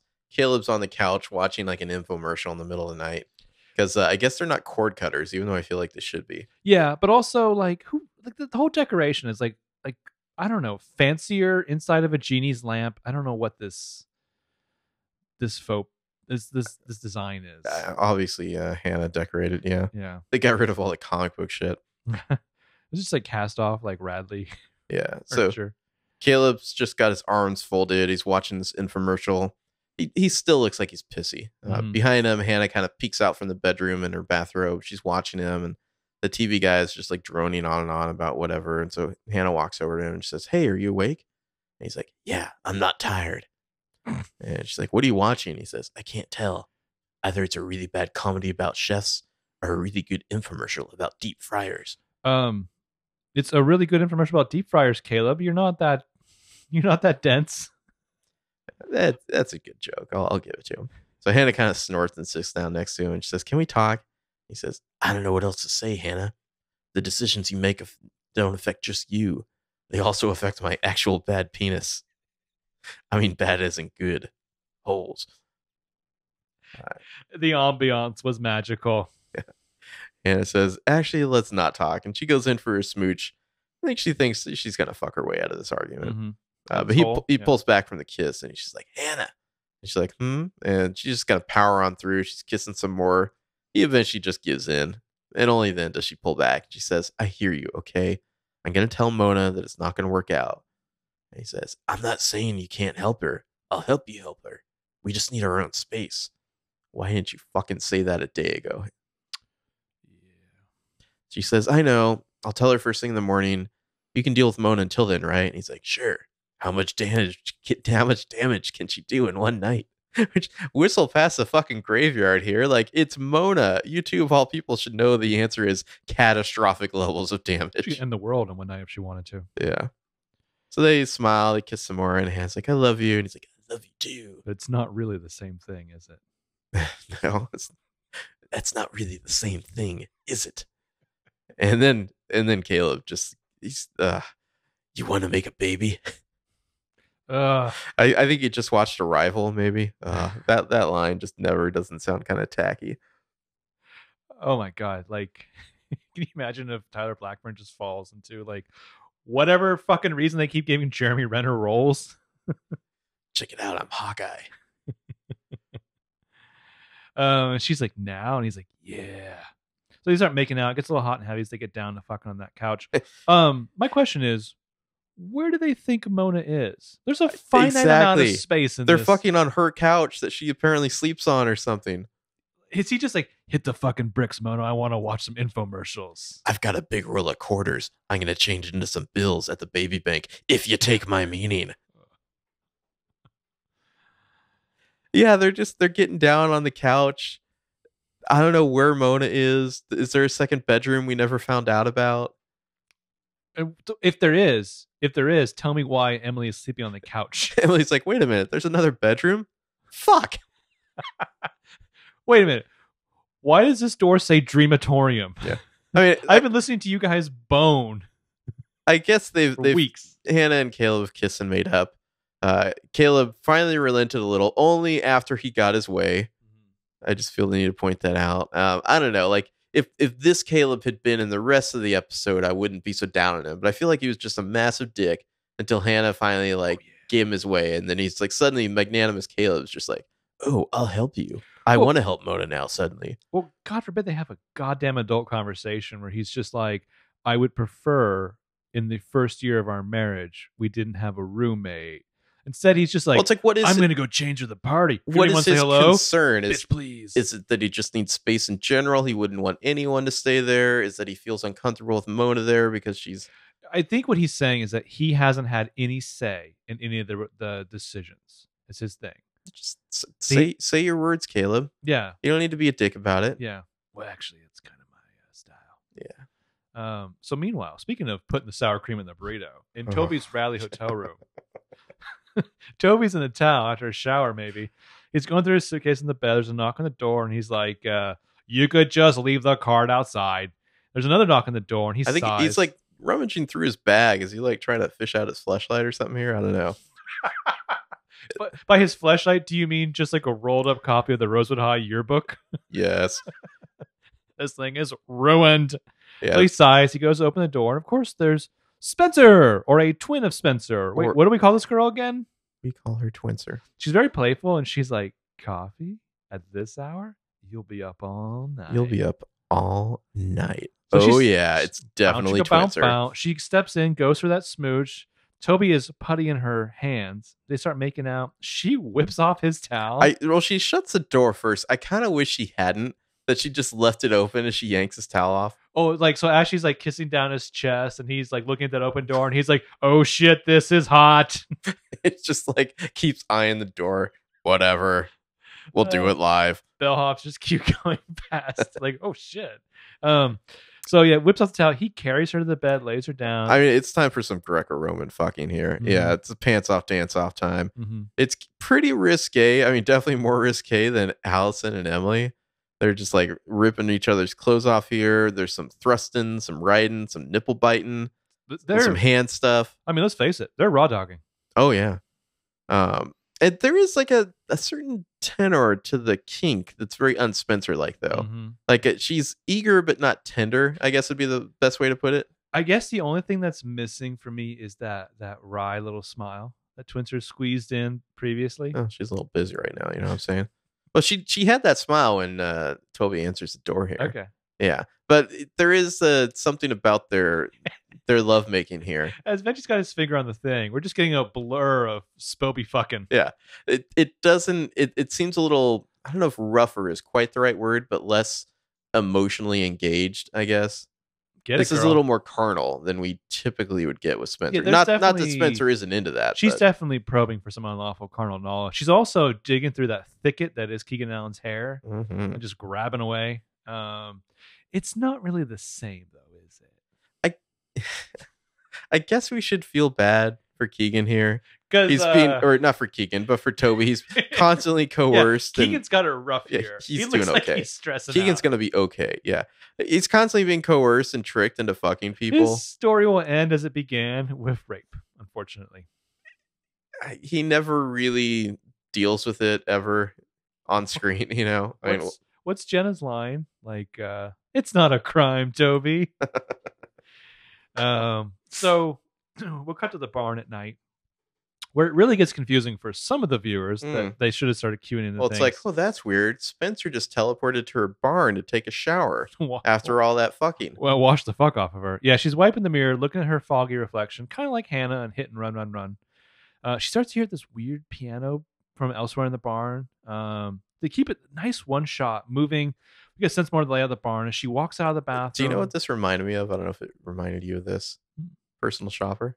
Oh yeah. The way it's focused on her like backing up the whole time, following her like out of her bathroom, through the bedroom, into the living room area. And the ghost of Mona attacks her. Yeah, if you're watching very closely, you can see a shadow against the wall in the background against the bookcase. I would devote my life fortune to a movie of Troy and Belisario and Case 2.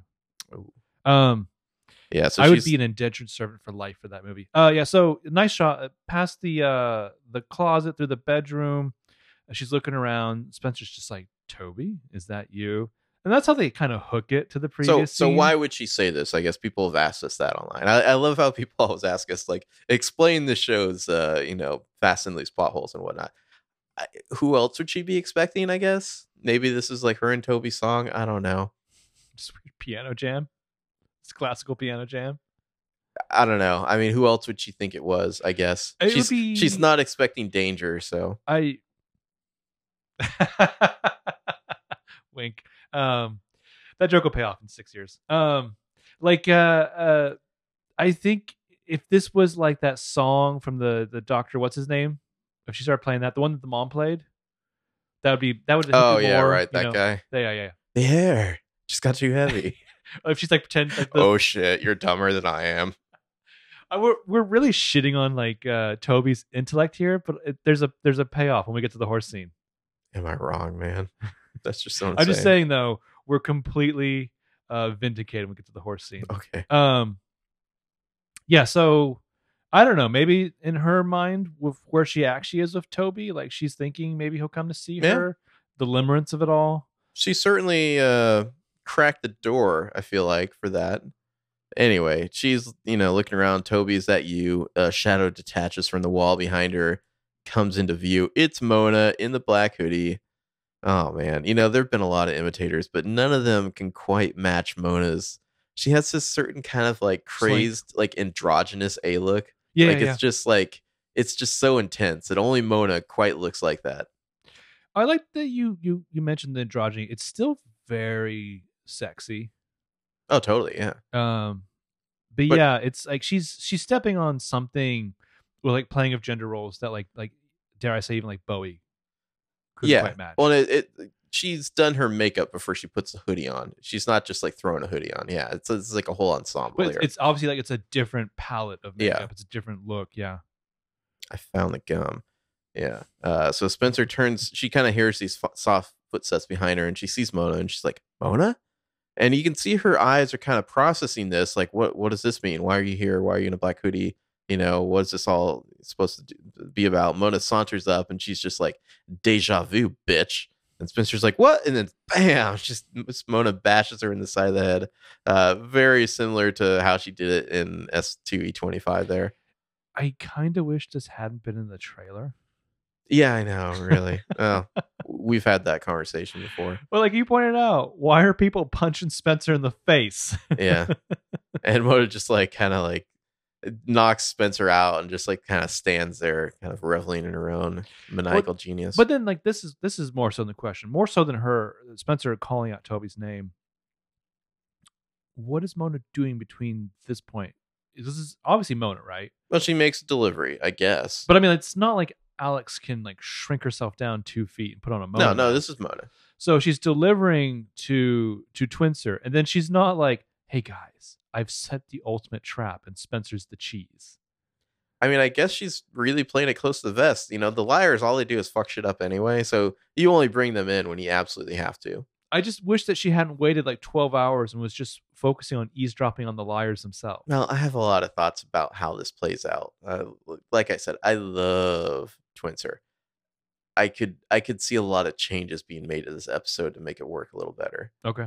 Because the kind of how they all figure it out and whatnot. Mhm. I feel like there's other ways they could have done that. That's my biggest issue with the Twincer stuff, because it's like in the last 15 minutes and they're entirely. It's like, oh shit, we have to end the episode, kind of. Yeah. Well, yeah, but also for an episode that has to have 2 epilogues and Mhm. resolution for characters, and they're all just so reactive and just being like, "Zoink, Scoob, what's happening here?" I mean, you start this episode with the engagement dinner, perhaps.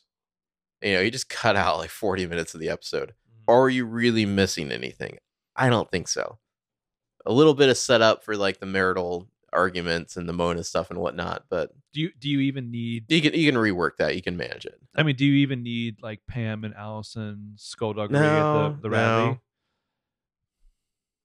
You don't. I don't. Is it just to give Nia Peoples a little bit more and some dialogue?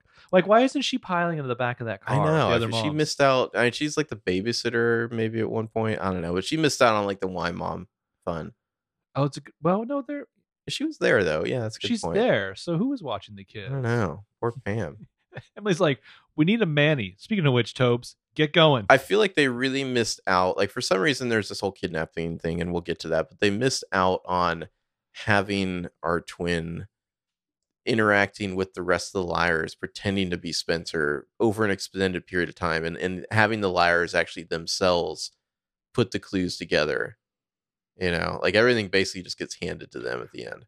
Also, in that kidnapping thing, just occurred to me. What if Alex did a Ramsey thing and like sent Arya a package? Oh, what? Like Ezra's dick? So after the commercial, Spencer wakes up on the floor of a cell. It's a nice cell. I wonder what the speculation was like during that commercial break. Oh yeah. Oh shit. Yeah. Yeah. Well, that was my feeling. Like, okay, yeah, they're going there. Well, especially the whole like I can fake it. It was pretty obvious, but like, so it wakes up on the floor of a cell. It's a nice cell. There's a carpet. There's a shelf of books. There's fancy grating everywhere. There's a little bed there. Obviously, like there's for like someone to sleep in. There's like gas tanks of like wires. Yeah, I think that's like the secret of the ooze in the background there. That's where Shredder's been working on. Yeah. Yeah, it's like a weird high tech jail cell, or it's all these like grating. So, and then, oh my god, this moment here where she looks over and there's kind of like she sees her parent reflection in like a glass wall. this is the best scene of the episode, I think. I'm willing to Probably, say, yeah. I mean, yeah. this is an iconic moment, yeah. And she's watching her reflection, and I can remember as I was watching this thinking, "Wait a minute, it's a little The the lag. reflection's a little bit behind," and I was just like, "Oh shit! Well, you're Oh like, shit! you're Oh like, shit!" you're like, are they editing it weird or what? Yeah, Yeah. So she's breathing hard. She's glancing over. She sees someone. Oh no, it's okay. It's her reflection. That's okay. She brings her hand up, rubs her head. She glances over that reflection, which is watching her, and then all of a sudden, the reflection just drops its hand. well, after they stared at each other for like a couple beats, yeah, then the reflection just drops her hand and stares at Spencer. And Spencer's like, face "That's is like, weird." "What?" Yeah. It's her twin. Spencer starts to lean in a little bit, and then the twin in the reflection, in quotes, leans in and is like, boo! Spencer backs the fuck up, like almost bangs her head on like the metal wall behind her. Like, what the fuck? So I feel like, say what you will for everything that follows this moment, this is worth This is brilliant. all of the lead up. This is such a good twin reveal, and I feel like, I mean, with what they set up, you kind of have multiple reveals. You have the reveal that yes, there is in fact a twin, but then you have other people figuring it out. They nailed this. I feel like they didn't nail the other people figuring it out. Well, so I think, okay, first of all, let's pause for a second. Let's talk about all the I, Marlene King hate. Because I feel like this is probably like one of those moments that she clearly brought amongst the three of them, that she clearly brought. For all the people who shit on her and like, well, thanks a lot, Marlene, and all this shit. Like, Boo. You don't have this show without her. Like, you gotta take the good with the bad. Well, you know? like Joseph already said, 3 different writers, maybe even a whole pilot. Yeah. You don't have the show without her. She has some great fucking sensibilities that she brings to it, like the Dollhouse, which I think really is a strong PLL thing. The shit with Noel Kahn in The Darkest Night is so good. I'm willing to bet that this is her moment, and she has some great fucking sensibilities. I'm really curious to see if she ever actually produced, or they actually produced that script of The Merciless, because I don't know. I think she's great at times. I think there's some elongated stuff, like The Long Game, that doesn't always work out for her. Especially it's harder when there's 2 different shows, but she has some great like moments, and this is one. So I kind of wonder if it's a little bit of like a Lucas thing where there's no one that can be like, hey, all this is great except let's work on this part kind of thing, you know? Like, she's the boss, so she doesn't have somebody with the kind of authority to edit her. I don't know. But yeah, this scene, fucking great. Me at home, I was just like, twin, sir. Yeah. Oh, it's just glorious. Yeah. So you watch this the next morning? Yeah. So as it happened, I just happened to be in LA while this was airing. I probably could have found a way to get myself invited to someone's watch party just if I put it out on Twitter. But I don't know. It's almost like, it was like I just wanted to savor it. I was just like, you know, it's like how on Christmas you get a present and you don't want to open it right away or something, you know? I was just like, I'll drive home and watch it. You wanted to wait 12 hours to watch it? I didn't want to wait that long. No, Plus, I wanted to wait 6 hours and watch it, and then I got home and my internet was out, and I was like, fuck. So I had to wait till the next morning before it finally came back. Because you are a noted celebrity. I don't think so, no. I mean, you could have put it on Twitter and anyone could have invited you to watch this. Or you could have just been like, hey, can I come over to your place and watch it? And at 6 a.m. I would have been like, sure, come on over. Were you up at 6 a.m.? Sure, just waiting for your text to say, hey, can I come over and watch it? Sorry, man. That's why I cut your internet wire. So she Boo. Spencer recoils back hard, shocked, bangs her head. Twinster has a good chuckle at that. I almost just want to call her Twinster, not Alex. And then Mary chuckle is just like, nah. Yeah. Because she's so British. She's Cockney. She's such a chat. Well, she's not a quite chimney sweep. She's not quite Cockney. A lot of people pointed out that whatever. Even the most We're Cockneyest Americans. of Cocks would not call this. Here's the thing. The most Cockney of Cucks wouldn't call this a Cockney accent. Here's the thing about me and Marco. We watch Robin Hood, Prince of Thieves, and we're like, what's wrong with this accent? You know? Oh, Kevin Costner? That's where we come in on the accent thing. Sounds British to me. Did even Christian Slater have a British accent? He had some sort of something, yeah. Side note, because we haven't talked about this before, I rewatched part of Lost in Space last night. I really want to do that on Headcanon.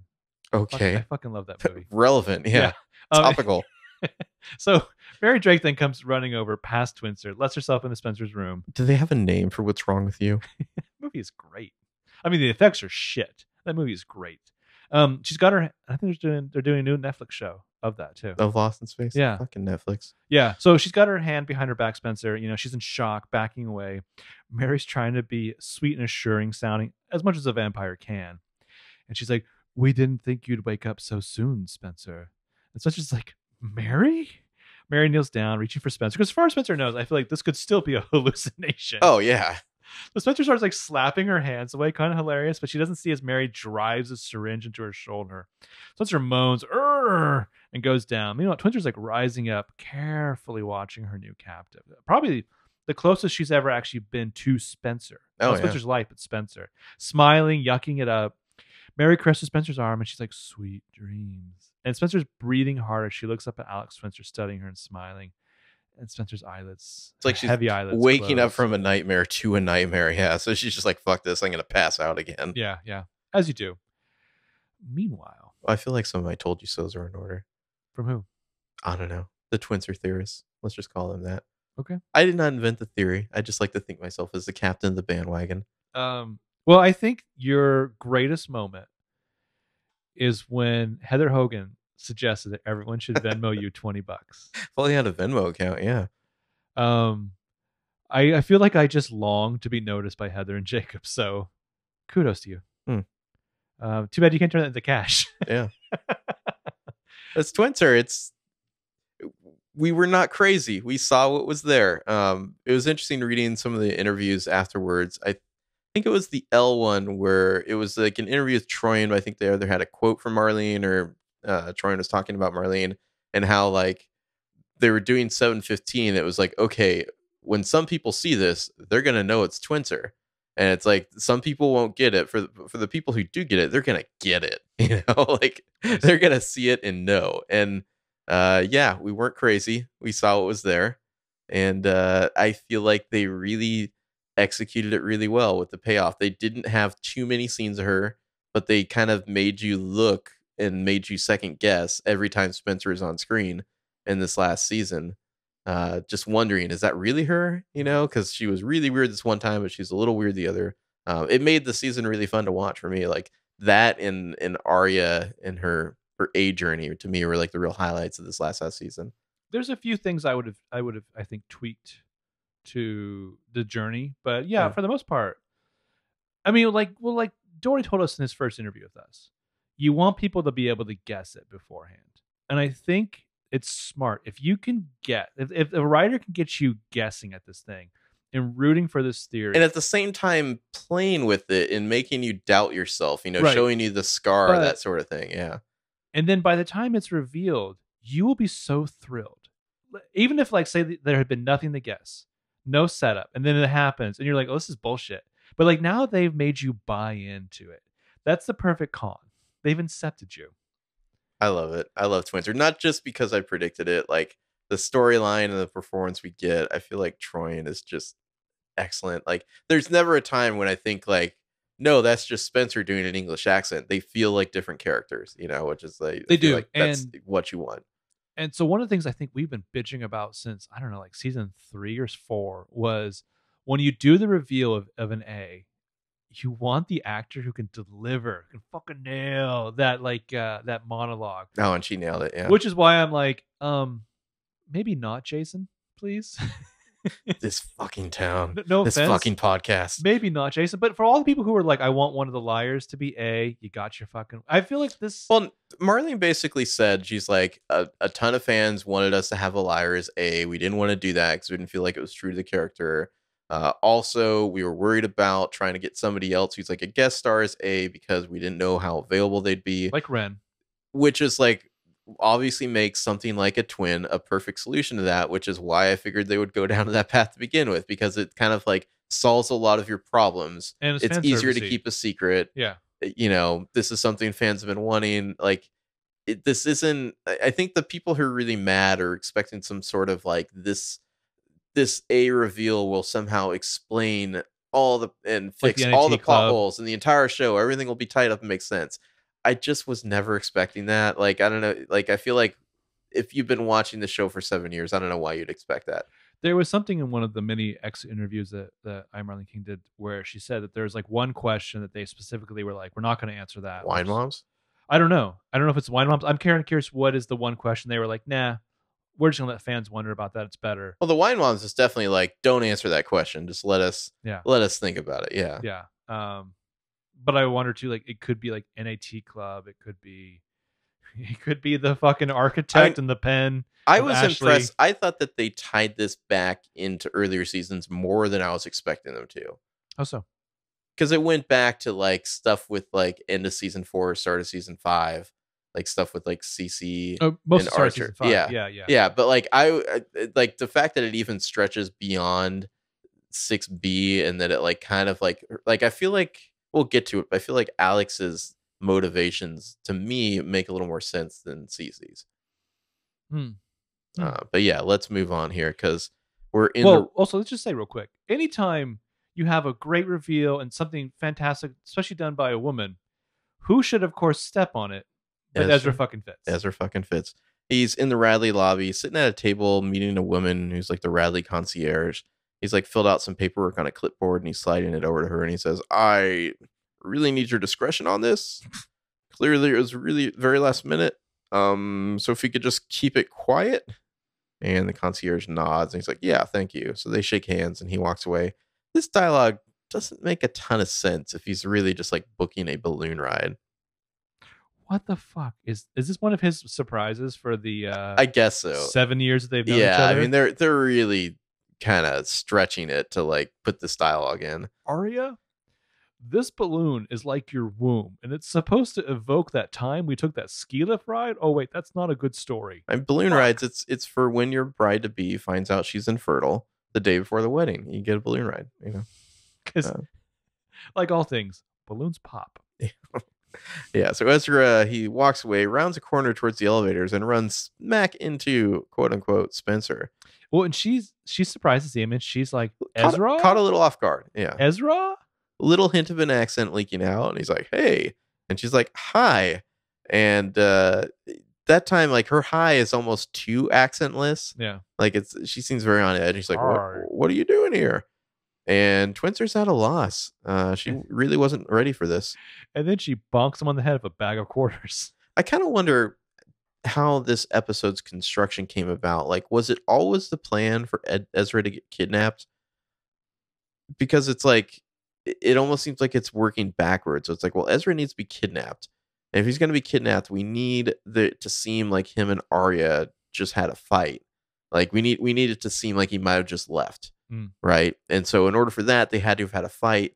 And what would they be fighting about? Well, maybe Arya's infertile. Like, I wonder how they got there. Did they work backwards or did they work forwards to this moment? Well, like after the report that she never filed, like what's the second big secret she can be keeping from him? It's kind of funny though, when we get to that stuff though, I just thought of it. Like there was that video of like Ian Harding's last day on the set, you know, and his bows and everything. And it's like, I just remember thinking to myself, wherever they are, it's clearly not a set that we usually see. Oh yeah. But they shot it so carefully where someone's like, I swear to fucking God, you can't reveal where we are in that video.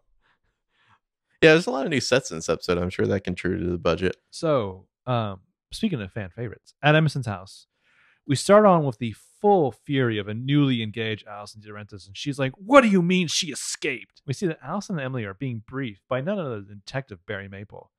And he's like, "We don't have the details, but we'll stay in constant touch with those state police. And if Mary Drake does try to reach out to you," Allison's like, "Oh, this has to be a joke, right? I mean, our friend's getting married today. This can't be happening." So Allison's freaking out. Emily's like rubbing her shoulders, trying to comfort her. Emily's like, "Officer Maple, if she does try to contact us, I promise we'll let you know immediately." And Detective Barry's like, "Well, first of all, it's detective now, and you should know she's probably not alone. She needed help to get out, and it wasn't me this time. So you and your friends should stay vigilant." And Barry pieces out of there as if Allison and Emily have freaked out. I love that they worked him into the series finale. I mean, he feels shoehorned in, but whatever. It's been a long, strange trip, Barry Maple. Well, like he's drinks. He's the Chief O'Brien of the show. Yeah. It's like you never really thought. I mean, I swear to God, if there's a spinoff, I'm not joking. You put him in there as the chief of operations of your spaceship. You just put him in there. Spaceship? Yeah. Well, what kind of Nine. What? Okay, yeah, sure. Yeah, okay. Yeah, sorry. Extending my I was Chief like, O'Brien. Rosewood Spaceship? Wow. Yes. It's all taking place on a holodeck. Built a spaceship funded by Lucas. It's a world without end. Whoa. Yeah. Lucas is like, the first app, Caleb, was about finding bathrooms and peeing on women's feet. Lucas is like App 2? he's like Guy Pearce in those new Alien movies that are bad. Yeah. Crossing like Guy Pearce in the Alien movies and Guy Pearce in Iron Man 3. Yes. Iron Man 3 is basically like Lucas's like vision board. How have they never done like long haired, like messy, scrabbly Lucas? Oh my God. Yeah. That'd be awesome. Mm-hmm. That'd be awesome. Anyway, Spencer is lying on a white pillow. She's pale. She's lit by a fluorescent light. Slowly, she comes to and opens her eyes. There's kind of a dissonant tone of machinery beeping around her. And above her, we see these like kind of hazy patterns on the ceiling. They slowly coalesce into like a grating. Her eyes are darting around. Suddenly, she's wide awake and alert. She looks down. There's like a blood pressure cuff and an IV on her arm. She rips them off. She's kind of like panting in fear. And she won't be going anywhere, though, because her leg is like shackled by a big chain to the floor. Just her right leg there. And the lock is like, it's like a weird little LED looking lock thing that like flashes and beeps. So she starts to mess with that. But oh, there's someone else in the room. It's Twincer. Also, I want to point out those books are all stolen library books. Are they? Oh yeah. Okay. Look at the spine labels. Yeah, good job, Twincer. Yeah. So Twincer sits in that chair, long legged, propped in the bookcase in this other room. She chuckles Spencer's panic, and then she's just like, "Oh wow, you missed breakfast, but Mom's planning a special lunch." The English accent. I don't know why we never. I feel like we joke about all the time how the evil twin is English, but I feel like we somehow never did that for Twincer. And it's so obvious in retrospect. It's a funny joke for a lot. Well, so one, there was the start of season 7 with that bar that was retconned as the Ezria bar, where it's like they're following the Archie. Oh, sure, yeah. It was like the British bar, like the pub and everything. I thought that kind of tied in interestingly. Then you and I have always had a joke that villains should always be secretly British. Like even going back to the Star Wars thing, yeah. Well, but also we were watching like Jurassic Park 3, and we were like, well, what if the Velociraptors all had evil British accents? Like, hello, Dr. Grunt, you're going to die, aren't you? You're in the Barney now. So Spencer stops like struggling with her shackle because this is real, and she's like, I don't even know what question to ask first. Who are you? So we get a nice wide shot of the two Troyans on either side of the room through the grated walls at the back of the cell. Some crazy industrial plumbing and some canisters of neon green nerve toxin. What is that shit? It's like nerve gas or something. The architecture and the construction. That's a whole other thing. This seems like a safe house for the Avengers. Yeah, it's kind of the vibe I get. Yeah, and so Twincer's just like, really? How hard did Mona hit you? So the twin pulls her legs down, plays with them wide, leaning forward. She's like loving this. And Troyan has fully adopted her full chav evil. It's not just the accent, but the head bobs, the body language, the mannerisms. It's the whole mannerism. It's not just the accent. Like a lot of people are just talking about the accent and whether or not it's accurate. Oh, this doesn't work if she hasn't created a full other character. And she has. So Spencer, meanwhile, is like staring in shock at her twin, trying to wrap her brain around as fast as she can. And Spencer's like, you want to know who I am? I'm just a girl who met a man when he came in from the rain. How much did you practice your English accent for this? Honestly, not much. I was actually going to think about how I needed you to play a few minutes so I could sample it. See, I just watched that Michael Caine impression video over and over. I fucking cannot do an English accent. Coogan and Bryden. You're only supposed to blow the bloody doors off. She was only 16. I can't do it. Well, I don't know why. That one's extra challenging because there is a nasally vibe to Michael Caine. And I remember watching a video of Michael Caine talking about how he does a Texan accent, and he makes it sound so simple. I feel like I can do Southern so easily. Like that's what comes naturally to me. But I just cannot do British accent. Like if I had like a genie with 3 wishes, one of them would be to be able to do a really good British accent. Well, sugar, a Southern accent's a work of beauty if you're gifted with it. Unfortunately, you're gifted with it. But you were doing pretty good with the one Coogan line with you were only supposed to blow the bloody doors off. When it's soft, it's very soft indeed. And when it's loud, louder, it's very loud indeed. Michael Caine, as he got older, the brandy and the cigars in the back. I keep thinking like I'm afraid if I pinch my nose, Michael Caine, when he got older. She was only 16. Oh, this is going to just be so confusing for people. I feel bad for you editing this. We're going to probably be doing about another hour of just bad English accents, I would say. Yeah. Speaking of which, Oh, Drink up. cheers. Good job bumping your mic there. You did it too. Off the rails. Mm-hmm. Ah. Drink. So, flashback. We get some faux Moby playing. I couldn't find this in TuneFind. What song? It really is like faux Moby, though, is it not? I don't recall. Kind of sounds like That's When I Reach for My Revolver, like his cover of it. The Mission to Burma song, yeah. Mhm. So in an English pub, it looks a lot like what used to be the Brew. It does. Oh shit! It's Sarah Manning. I would love, because I know like Tatiana Maslany will talk about how she couldn't do what she does without the woman, the stand-in, who I want to call her the Peck guy, the guy who was the other guy in the Winklevoss twins in the Social Network. Oh, Josh Peck. Yeah, Josh Peck, who went on to be like young Raja Ghul. She talks about how she couldn't do 5 or more twins without her, or clones without her. And I keep thinking, like, I would love if she came in for this one episode. I mean, if we ever get Troyan on the potty, and I feel like that's my first question. It's like, take us through, how did you actually do this? I guess my first question to Troyan would be, are you real or are you magic? Okay.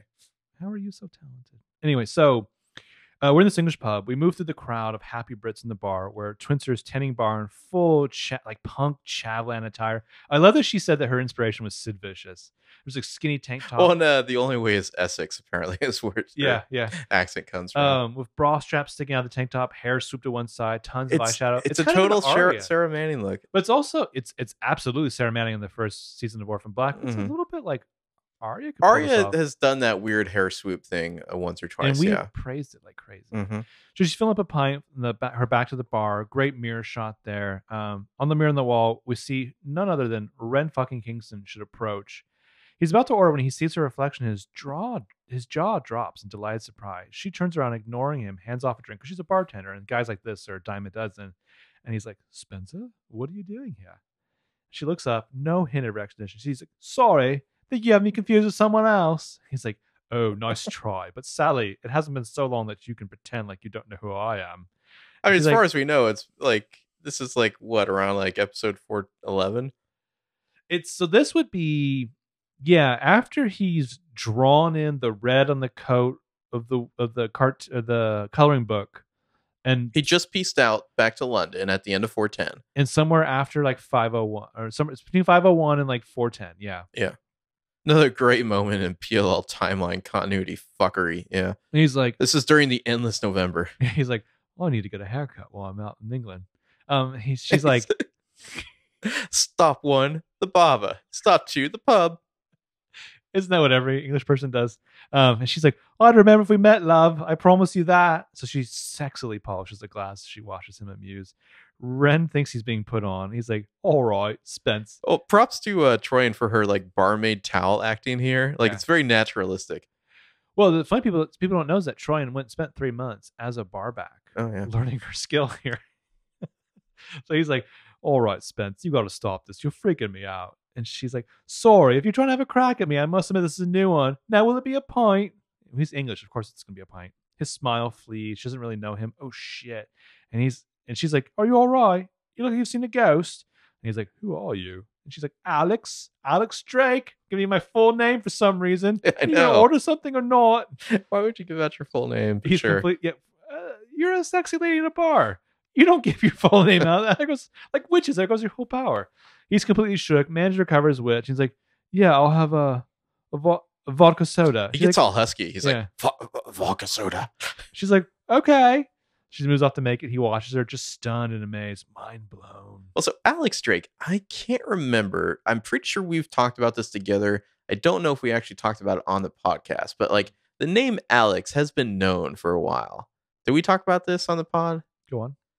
There was like a Canadian like DVD release tracking site or something where like at some point a few months ago, it was like PLL season 7 DVD, and it lists the special features of like on this like weird, it's like just totally weird obscure site that just like tracks releases. And it's like, one of the special features is like, like wardrobe, fashion, whatever. And then one of them just says Alex.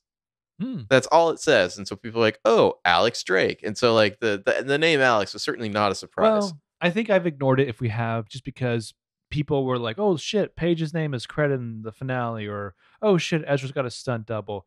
I was just thinking as you were talking about that there's like a YouTube podcast where all these two guys want, one of them being Adam Scott, is a YouTube t-shirt. That's all they want for doing their YouTube podcast. I'm just saying, freeform, send us that big, juicy, gorgeous box set of DVDs. I feel This like is we've what earned I'd it. like to know.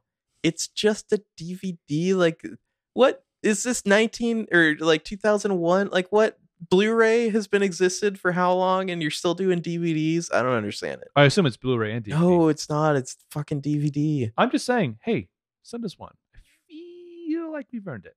Oh, Marco wants one. I want one bad. I want to watch some special want features, yo. I want one with some fucking like commentary tracks on there. I know, I really do. Feel free to engage us for your already produced DVDs. The to help actors you. turned us down, so we found these two assholes. Yeah. I was going to say you could use bits of our interviews with them, but sure. Yeah. So we end that flashback. We come back to Alex Drake. She's looking a little wistful as she finally recalls that moment, that memory of meeting Ren. And I'm going to butcher this, where she says, I didn't know about you. Didn't know about Charlotte. Didn't even know about Mary Drake. At first, I thought Ren was putting me on. But then he pulled out his phone, showed me your picture. I still don't know why, but I started to cry. Rough. Can I give you a note? Sure. Don't. It's annoying to hear you do that, like to my ears, but Mhm. I think you nailed it. Okay. Fuck you. I'm just saying, I think you nailed it, and because you nailed it, it was hard for me to listen to. That's with my good. ears. Mm-hmm. So Spencer says he just ran into you at a bar. It's a nice lampshade there, because like seriously, but I buy it. She's in London. I suspect Ren's this in is, London. This is one of those moments when we were working on like God, endless drop of Trouble. We were working on Trouble. There were certain moments where I'd pitch something, and Benji would be like, "Well, let me tell you why that's a dumb idea." And so he would give me this well thought out, beautiful exposition about why it was a bad idea, and I was like, "No, you fool! That's so and so's dialogue. You've just written the next scene." And I feel like someone was like, "What are you saying, Marlene?" They just ran into each other at a bar, and she's like, "Yes, yes." Yeah. So her eyes kind of flutter at the absurdity of all this, and she says, "Oh, it's in shock." And add a list of questions a mile long. So yeah, it's gone now. It took Ren days to tell me everything he knew. And Spence kind of holds her arm where she yanked the IV out, and she kind of leans closer, captivated. And Alex says, I never felt so close to someone so fast. He felt the same way. Melissa was already out of the picture. She was dating some composer, so he was fair game. Yes, I guess you could say he had a type. You know, first, then you, then me. And Spencer's just feeling gross now. Like, is she observing the girl code? Well, Melissa's in a relationship, so. Yeah, there's some timeline issues with that too. And so Alex says, yeah, it's a lot to process. Would you like a sedative?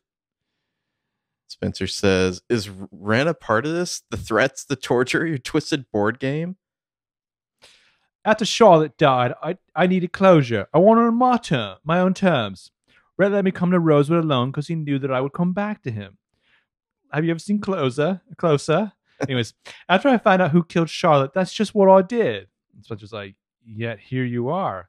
Now, I know this isn't very fun for you, but it's very exciting for me. I love her for that. Yeah. She crosses the room, moves closer to Spencer on the bed now, leaning down. You see, I've been dying to meet you.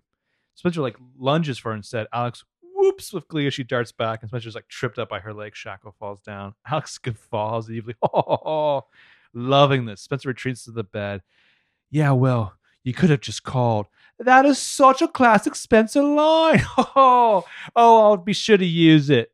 Spencer's like, if I'm in here because you're pretending to be me, my friends are gonna figure it out. You're never gonna pull this off. Spencer snaps her head from laughing in this vicious cold sound. She's like, I've already pulled it off. Just the quickness of that. It's like, you're never going to pull this off. I've already pulled it off. Haven't you been listening to the podcast, love? Flashback. So we get that scene from 701 where Spencer, in quotes, is comforting Hannah as she wakes up. And Hannah's like, Spencer? And Alex asks Spencer's like, you've got this. You're going to be okay. Hannah's like, I think I'm dying here. Alex is like, no, I won't let that happen. And we flash to that scene from S78, X's and OMGs, when Alex is looking through the Hastings photo album in the main house living room alone at night.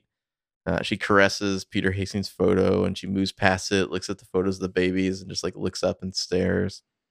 Flash again to Spencer's goodbye to Toby in S7E10. Or, of course, it's actually Alex trying to get some sugar from fucking Tripod here. And Alex says, I have 3 testicles. Sorry. Toby, can I kiss you? And Toby just makes like sad Toby faces. And Alex says, just one more time. Or one last time. Like her accent slips a little bit there. Only a little bit. Only a tiny bit. Yeah. No one noticed. It's not as British as you're doing. Yeah. Right now. Alex, well, what can I say? It's not my specialty. Last time. Yeah. Alex says, just to say goodbye.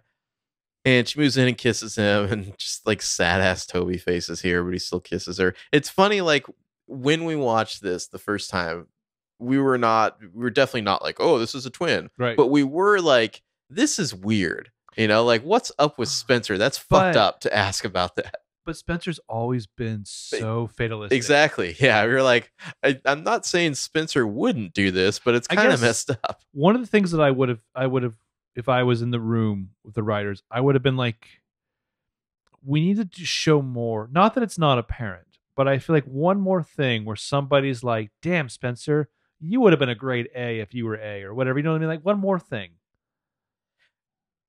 I guess there's that. I do think, and it's hard to do because they're trying to not cheat too much. Yeah. If there was one more scene of Twincer interacting with someone. Yeah. I think you could use one more. I mean, obviously we got one in this episode, but I mean, it kind of reminds me, I don't know, wearing the bingo card is the lost thing. It kind of reminds me of like, well, gee, I hope Mr. Echo never brings up that time that he met this fucking smoke monster. Yeah. So then we get another flash to S7E18. Alex is tearing Toblerone's clothes off. It's time for a Toblerone of her own. She pulls off her dress. Toby is happy to oblige and sex her up. I might poop. And then we end the flashback, come back to this cell here where Alex is just evil monologuing. She licks her lips, recalling the moment. Spencer says, like mother, like daughter. That's what you and Mary were arguing about. And she's kind of discussing what argument. I feel like there was. We didn't see that. Yeah, sure, whatever. Spencer says she pretended to be Jessica to sleep with my father, and now you're pretending to be me to sleep with Toby. What does Ren think about that? And Alex says, oh, he doesn't care anymore. But there was a time when Ren would do anything for me. Flashback. You remember that great scene in Go? It's all right. I'm okay. What happened to that guy? I don't know. That guy was great. I felt like that guy was like, he owned that whole movie. And how shitty is it? I know that after Go, he went on to be in Roswell, the TV show, very briefly. Ooh. Where with like a bad American accent. I always assumed he was British because I love his British accent so much. It's kind of like when I found out to my chagrin that James Marster was American. I still refuse to believe that. Isn't there's somebody else who's American too that blew my mind. I think it was Wesley. He's American, right? Oh, Wesley Wyndham-Pryce. Alexis Denisof, the husband of Willow. Yeah, I can't accept that. I've heard things about him. Things about him? I've heard things. What kind of things? Like bad things or things? Holes. Wink. I could not get you to cough on your champagne at all. That bugs me out. Desmond Askew, as we were talking about from Go. Wow, also, he got old. Why is my glass like this and your glass is like that? I don't know. I've been talking a lot, I guess. Why don't you stop interneting and start drinking? I did some voice work for Elder Scrolls Online. Okay. Anyway. Elder Scrolls Online. He probably knows. Does it say where he was born? Does it say where he was born? Desmond Askew. What a great name. It is Askew. Hi, I'm Marco Askew. London. So there you go. Nailed it. So airport scene in 7:15. Alex is arguing in front of the table. Look, I made you promise, and I know what that means to me. I keep my word. Oh, Alex, come on. Are you really doing this all for Charlotte? I know you love this sister, but this is Ren, by the way. Yeah. No, those bitches took her away from me. Now they're getting everything that they deserve. Ren wants to say something. He stops. He's not down for this. Look, I'm honoring her. Don't you get that? And Ren's like, I get everything about you, and I miss you. I miss us. And Alex looks away, trying to shrug off that emotional heat. But then just, oh shit. Whenever a woman does a great thing, there's Ezra fucking Fitz standing over the gate. He sees her ruining it. And she's like, Ezra?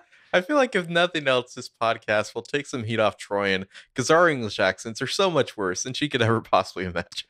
Listen, if you ever have a negative thing to say about Troyan Bellisario, I will fight you. Mm-hmm. I will fight you. And to prove that I'm serious about this threat, I will give you Benjamin Light's actual address to show up. You having a laugh? Are you? Bring it. So Ren sees Ezra, turns back around. I'm even more fascinated by Joseph Doherty's thing of like, I can't remember if she called cut on herself or not.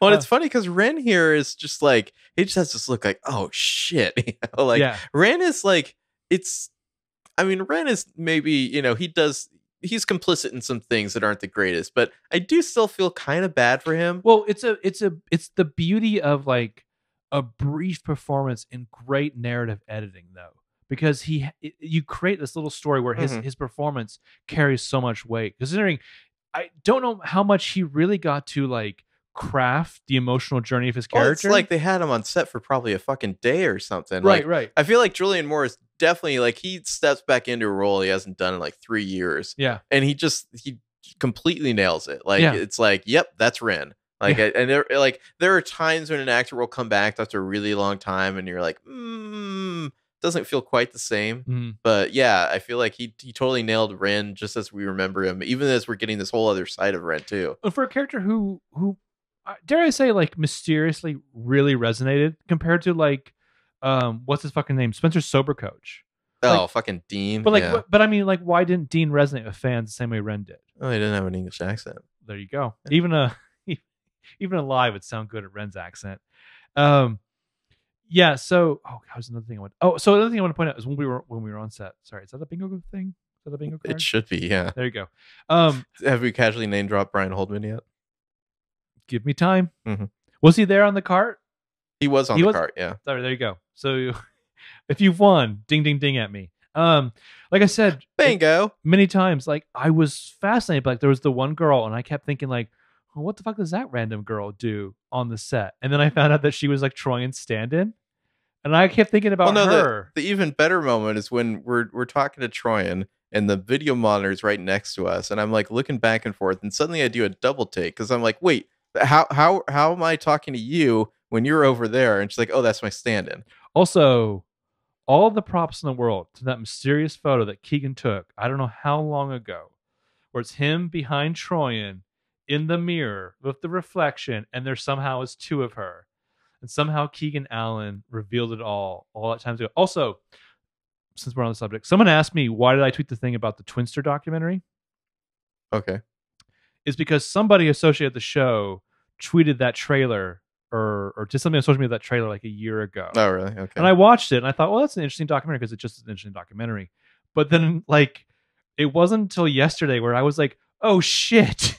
A year ago, they were doing research on these mysterious twin things. Anyway. Well, Marlene has said that she had this idea for a couple of years. There's some controversy because there's an old video where she mentions, she's like just talking at like a premiere or something or other, where she like mentions a fan theory about Troyan or Spencer having a twin that like Troyan told her about, and people are like, oh my god, she stole it from a fan. Like, an evil twin is not exactly a copyrighted plot twist or anything. But yeah, it seems like my impression from Marlene's interview is that she had an idea for a while that like, oh, we could do a twin, but it didn't fully cement, I'm guessing, until around season 7.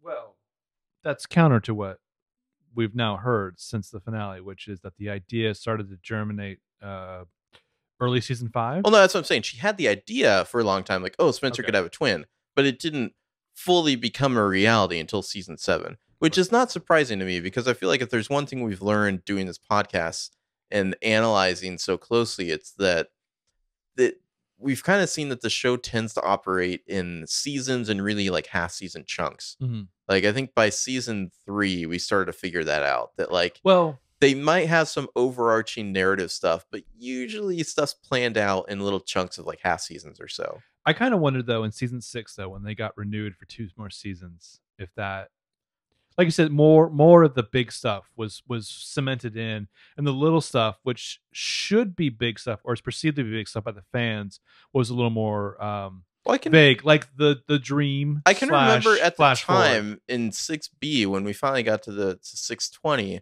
and it was like Mary Drake, oh shit, and it was like I feel like we said this on the podcast, like, oh, it feels like the flash forward finally started. Like Mhm. it feels like everything else that's happened in 6B has kind of just been prologue to this, and I think that's panned out. Is like they had no idea what to do exactly. It wasn't until they had time to like take an off season and figure things out that they were like, okay, we're doing Twincer for real, you know? Do you remember when you watch Hit and Run, Run, Run, and like Yeah. what's his name's dead? Rick. Rick's Yeah. dead, and you're like, wait a minute, there's that whole flash forward. How does that pan out? Yeah, And exactly. again, the genius of Jacob Clifton, because he described Allison's walk as like that well walk. Mhm. Anyway, so she sees Ezra, and she's like, Ezra? And Ren sees Ezra and turns back around, even more stressed, like, oh God. And Alex is like, hey. And Ezra's like, hey. So she stands like to the great Ezra. And she's Greet. like, That should be Greet, sorry. oh, well, Let me go ahead and correct that right now. we both Little have E in crazy there. typos throughout. Mhm. I don't remember what mine was earlier, but it said something like Spencer makes an eat face. Sure. Yeah, I don't know what that was. Anyway, so Alex is like, I don't think you've ever met Ren Kingston. Ezra, this is Ren. And Ren stands, tries to be cool, shaking Ezra's hand, like, What's funny is this his affect totally makes sense now yeah. when he watched this scene. Is he's kind of like, hey, dude, let's shake Well, hands. And it Yeah. showed in that episode, but Mhm. yeah, it's definitely deeper now. She's like, Ren, this is Ezra Fitz. And Ezra's like, hello. And Ren's like, pleasure. And Alex smirks at her deception. She watches them and flashback. Hey guys, Benji here. As it turns out, this podcast ended up being 6 hours and 32 minutes long, which is too long for our podcast hosts, which is why we're splitting these up in two. This is only the end of part one. That's right, you still have another 3 hours and 17 minutes to go. Enjoy the rest of the podcast on side B, please. Bye bye.